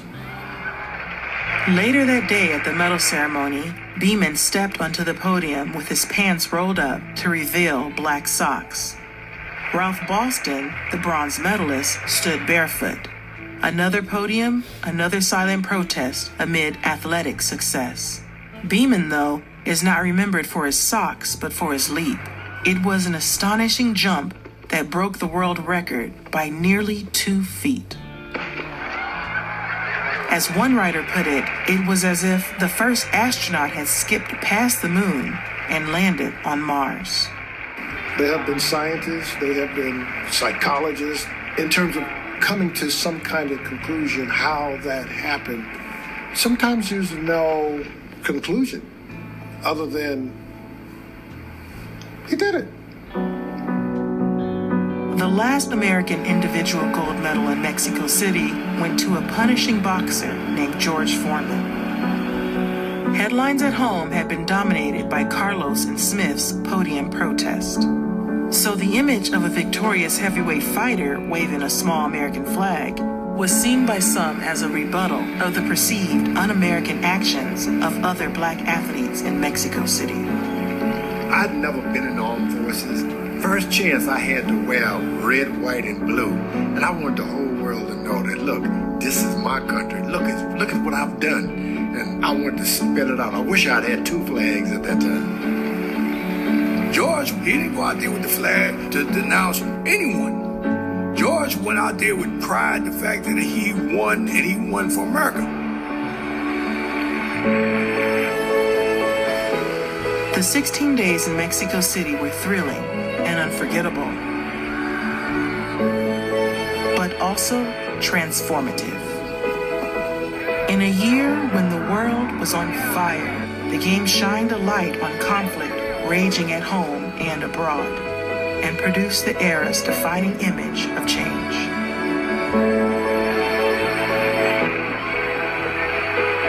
The Olympic cauldron was extinguished on October 27. The Games would never be the same.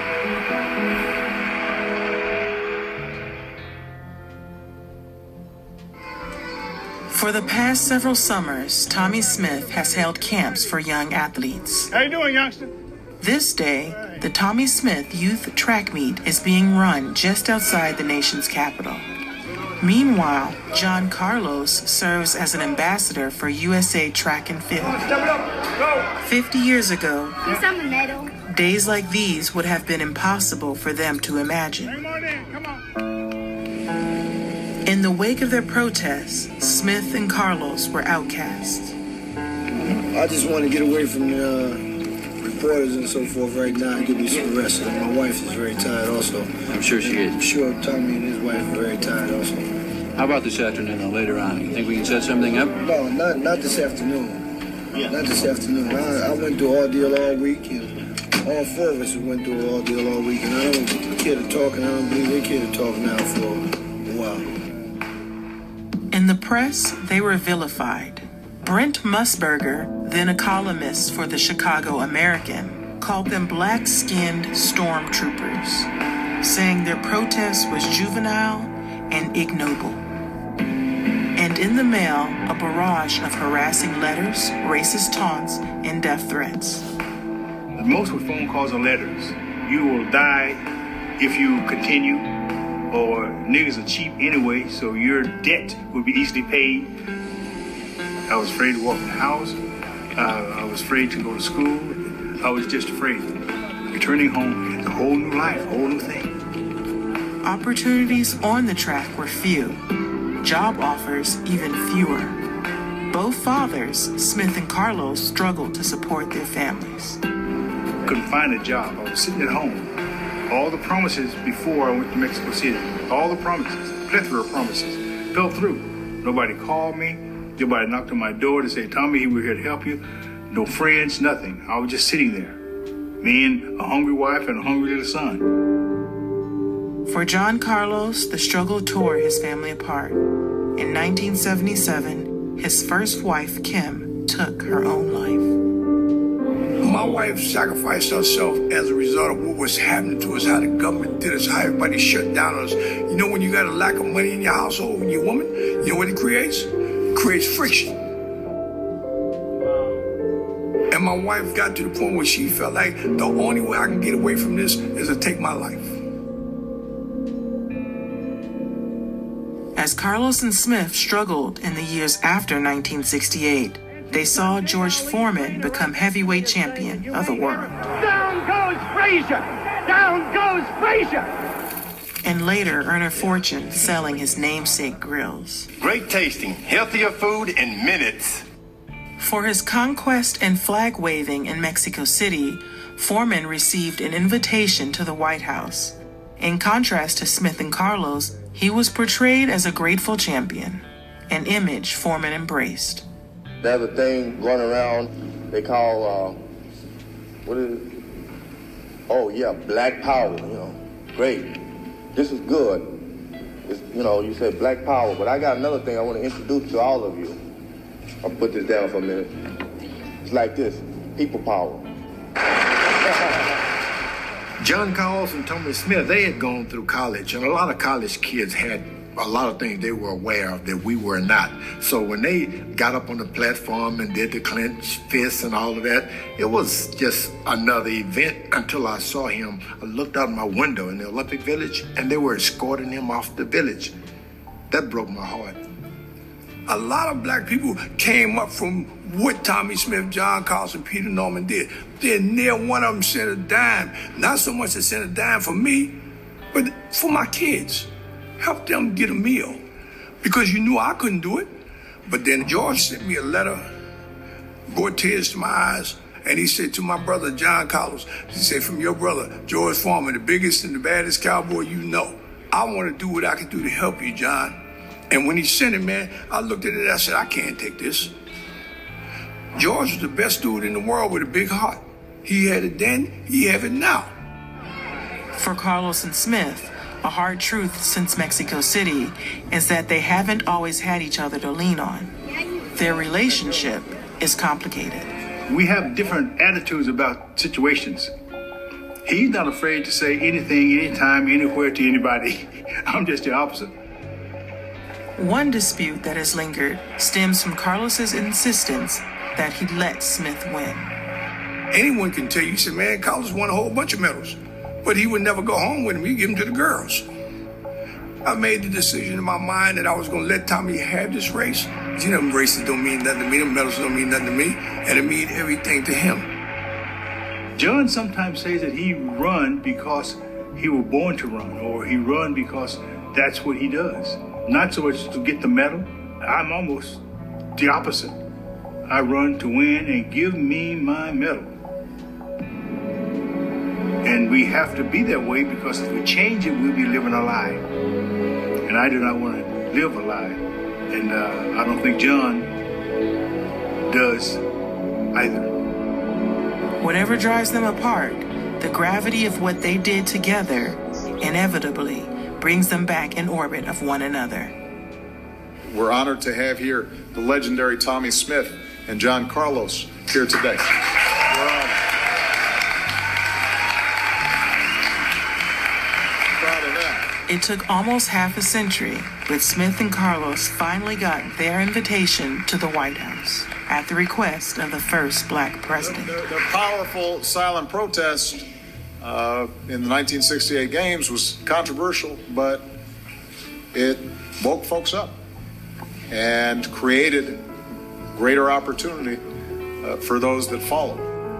A short walk from the White House, on the National Mall among monuments to founding fathers and fallen soldiers, is the Museum of African American History and Culture. It opened in 2016, and the sports exhibit resides on the 3rd floor. It begins in 1968. Welcome to your home. Thank you, Dr. Bunch. Thank you. Good to see you. Always good to see you. What a treat. You know, this has become the Instagram moment in the museum. Everybody wants to make sure that they have their picture taken in front of this statue. I thought this is one of the most important moments of the 20th century, and I wanted it here. Everybody's trying to be you. Handsome young man. Oh, John? It's a short list of living people who can visit a statue of themselves. For Tommy Smith and John Carlos, what began at San Jose State now has a permanent home in the nation's capital. They stood silently together for 80 seconds. 50 years later, their voice is still heard.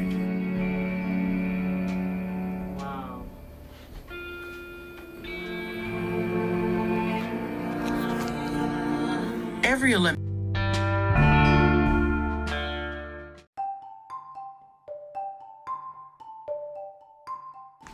Mexico City delivered performances that wouldn't be outdone for generations, and protests that will be remembered. The powerful silent protest in the 1968 games was controversial, but it woke folks up and created greater opportunity for those that followed. A short walk from the White House, on the National Mall among monuments to founding fathers and fallen soldiers, is the Museum of African American History and Culture. It opened in 2016, and the sports exhibit resides on the 3rd floor. It begins in 1968. Welcome to your home. Thank you, Dr. Bunch. Thank you. It's always good to see you. What a treat. You know, this has become the Instagram moment in the museum. Everybody wants to make sure that they have their picture taken in front of this statue. I thought this is one of the most important moments of the 20th century, and I wanted it here. Everybody's trying to be you. Handsome young man. Oh, John? It's a short list of living people who can visit a statue of themselves. For Tommie Smith and John Carlos, what began at San Jose State now has a permanent home in the nation's capital. They stood silently together for 80 seconds. 50 years later, their voice is still heard.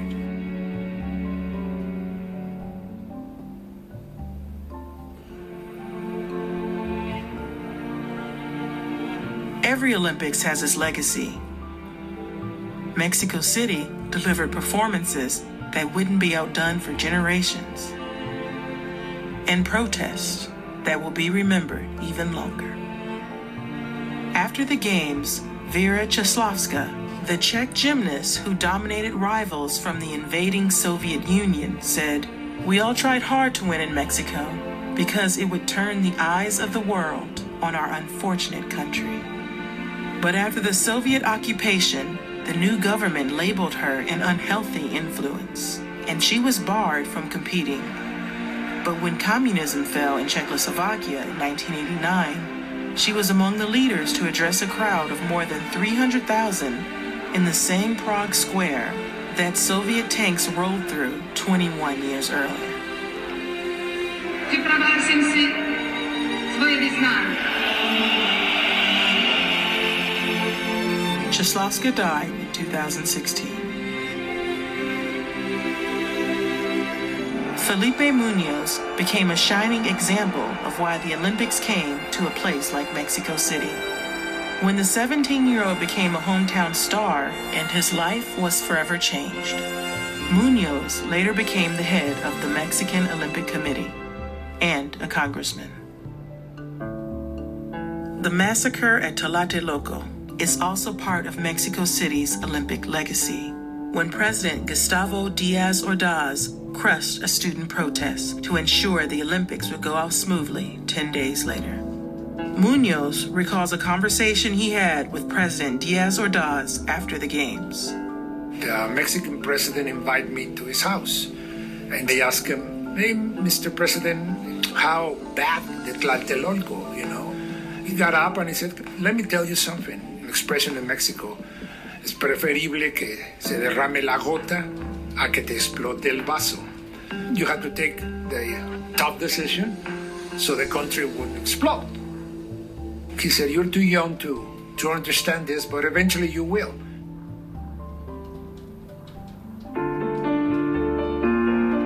For many in the United States, though, the Games are best remembered for what happened in track and field. Of course, one image stands out from the rest. A protest now remembered on the campus where a movement started. At San Jose State, the silver medal platform remains empty, so visitors can stand alongside Tommie Smith and John Carlos, just as Peter Norman did that night. They could have not raised the fist. They could have stood out there and accepted their medals to their own personal glory, but those two giants of men on that day told the world exactly where they stood, and in a way told the world exactly what they should be doing about it too. Norman died of a heart attack in 2006. Smith and Carlos were pallbearers at the funeral. 50 years ago, IOC President Avery Brundage declared that political statements had no place in the Olympics. Smith and Carlos raised their fists anyway. and paid a price. I think the Olympics have to take a good look at themselves through the International Olympic Committee and the various national committees. Because to pretend that the Olympic Games are sports and not politics is a falsity. Even now, the sight of athletes making political statements results in intense controversy. But there is no debate that the legacy of Tommie Smith and John Carlos echoes with every athlete who seeks to find their voice. There's a direct line of ascent between the athletes who struggled for dignity and respect in the 1960s. Ali, Smith and Carlos, Bill Russell, Jim Brown, Curt Flood, Arthur Ashe, and Tony Dungy hoisting the Lombardi Trophy. There's a direct line of ascent between those connections and Barack Obama being elected to the White House. Because if America doesn't believe that blacks have the capability, the ability, the intellectual political acuity to win a Super Bowl, they most certainly are not going to elect him to run the country. So, did it have an impact? Absolutely. When we see LeBron James make a statement, when we see Colin Kaepernick make a statement, when we see Jerry Jones taking a knee, arm in arm with his players, they're standing on the shoulders of giants. Two in particular. Yes. Tommie Smith and John Carlos. Yes. Here's the first.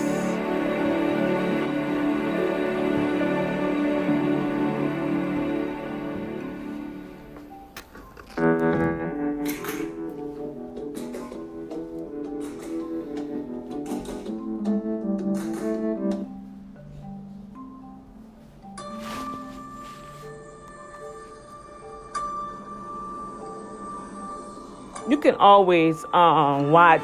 You can go to YouTube and type in 1968, and its narrative is by Serena Williams, which was an awesome documentary, and what made it historic point pertaining to the Olympics was in 1968, but I believe, the protests, the Black Americans fight started way before then. We could even go back to Jackie Robinson with baseball. So this particular area, I believe that she took time out to correlate what happened back then in 1968 in the protests and the defaming of humanity towards Black Americans, even starting with the sports. And when they took a stand, they also, when they returned home, they felt the repercussion. And I believe that we have to even pray and cover our activists that's on the front line now, because we know it's going to be, the enemy going to try to send forth a backlash. But it's too many voices, it's too many demonstrations globally. It just didn't stick at one city this time. This is globally. So I pray you guys had a chance to enjoy that. That was a lot of information for me, myself, to I learned something new also with the Czechoslovakia, the young lady and her protests when Russia invaded their country. And so you still learn something new every day. And I don't know everything. I know I'm not able to articulate everything, but when certain movements or momentum begins and nationwide attention, and this is my program, and it is affecting me as an individual, as a single black woman in America. It affected me because, like I stated, when all this came about, I have a black son, I have nephews, I have grandsons, I have cousins, I have uncles. My dad, he fought in that war in the Vietnam War. Okay, so I was born in the midst of all that transition of the civil rights movement. So it really touches home. I really didn't know too much, except for what I have learned in the past couple of 10 years that I've been on this earth, because just certain things wasn't taught to us, And so I just pray that we take this time throughout this year to really awaken our souls and our spiritual insight, and just get to learn more about who you are. Because as long as you learn about who you are, you don't have to worry about defining yourself by somebody else telling you what you should be. And that esteem will be fortified and strong. And no one can jerk your chain or tell you anything. You'll be a leader, a catalyst. All right? Okay, you guys. So just enjoy the rest of your day. I'm going to try to... I'm marinating on all the stuff that I learned within these 2 hours of time, and getting some things together and seeing how Father want me to present certain stuff. I know I'm going to have to go live soon, but I just want to be right, I don't want to just throw stuff out there. I also posted for individuals call, like I say, Google your zip code and find out who your representative, who is your councilman, and matter of fact, when you put your zip code in, it's going to give you the list. But you know what I had sit here and watch? Get there and read through. Don't just call, because they're going to have a whole script for you if you want to leave a message, or you can send an email. All right? But I want you to take your time before you call and say, I want you to push this and push that. I need for you guys to really read that list that they have on the side of their name, all right? And make sure, because I was reading something about the Lynching Act, that they're asking people to call to invoke the House to pass so it can go to the president, right? Well, almost to the 20th to the 24th article within that bill, they have the white supremacy information in there, and hate crimes, and it's talking about how it will fall underneath the act to prosecute them, but you got to watch how you read it. So I'm going to have to go over it again, but I just want you guys to take your time and read through it, okay? Read through it, and then you sign the petition, or you call. It's best for you to call, because they'll have it logged. And I've seen a lot. It's almost like to 1 million or whatever, but we need more than that, because we know in each community it's more than 1 million people in that community. All right, so let me go. I am out for today. God bless you. Enjoy your weekend. You can always follow me at Boom Factor TV on Instagram, Twitter. Twitter is Boom Factor TV. That's as Twitter. My Instagram is #YALDONIEL. Okay, you can go to Facebook And it's facebook.com/Boom Factor. Okay? And just stay connected and subscribe. Go to YouTube. I do have Boom Factor TV on YouTube, and subscribe so when I begin to post my videos, you'll be able to get the alert and you can stay updated to what we are sharing out here. Okay? All right. So thank you again. God bless you.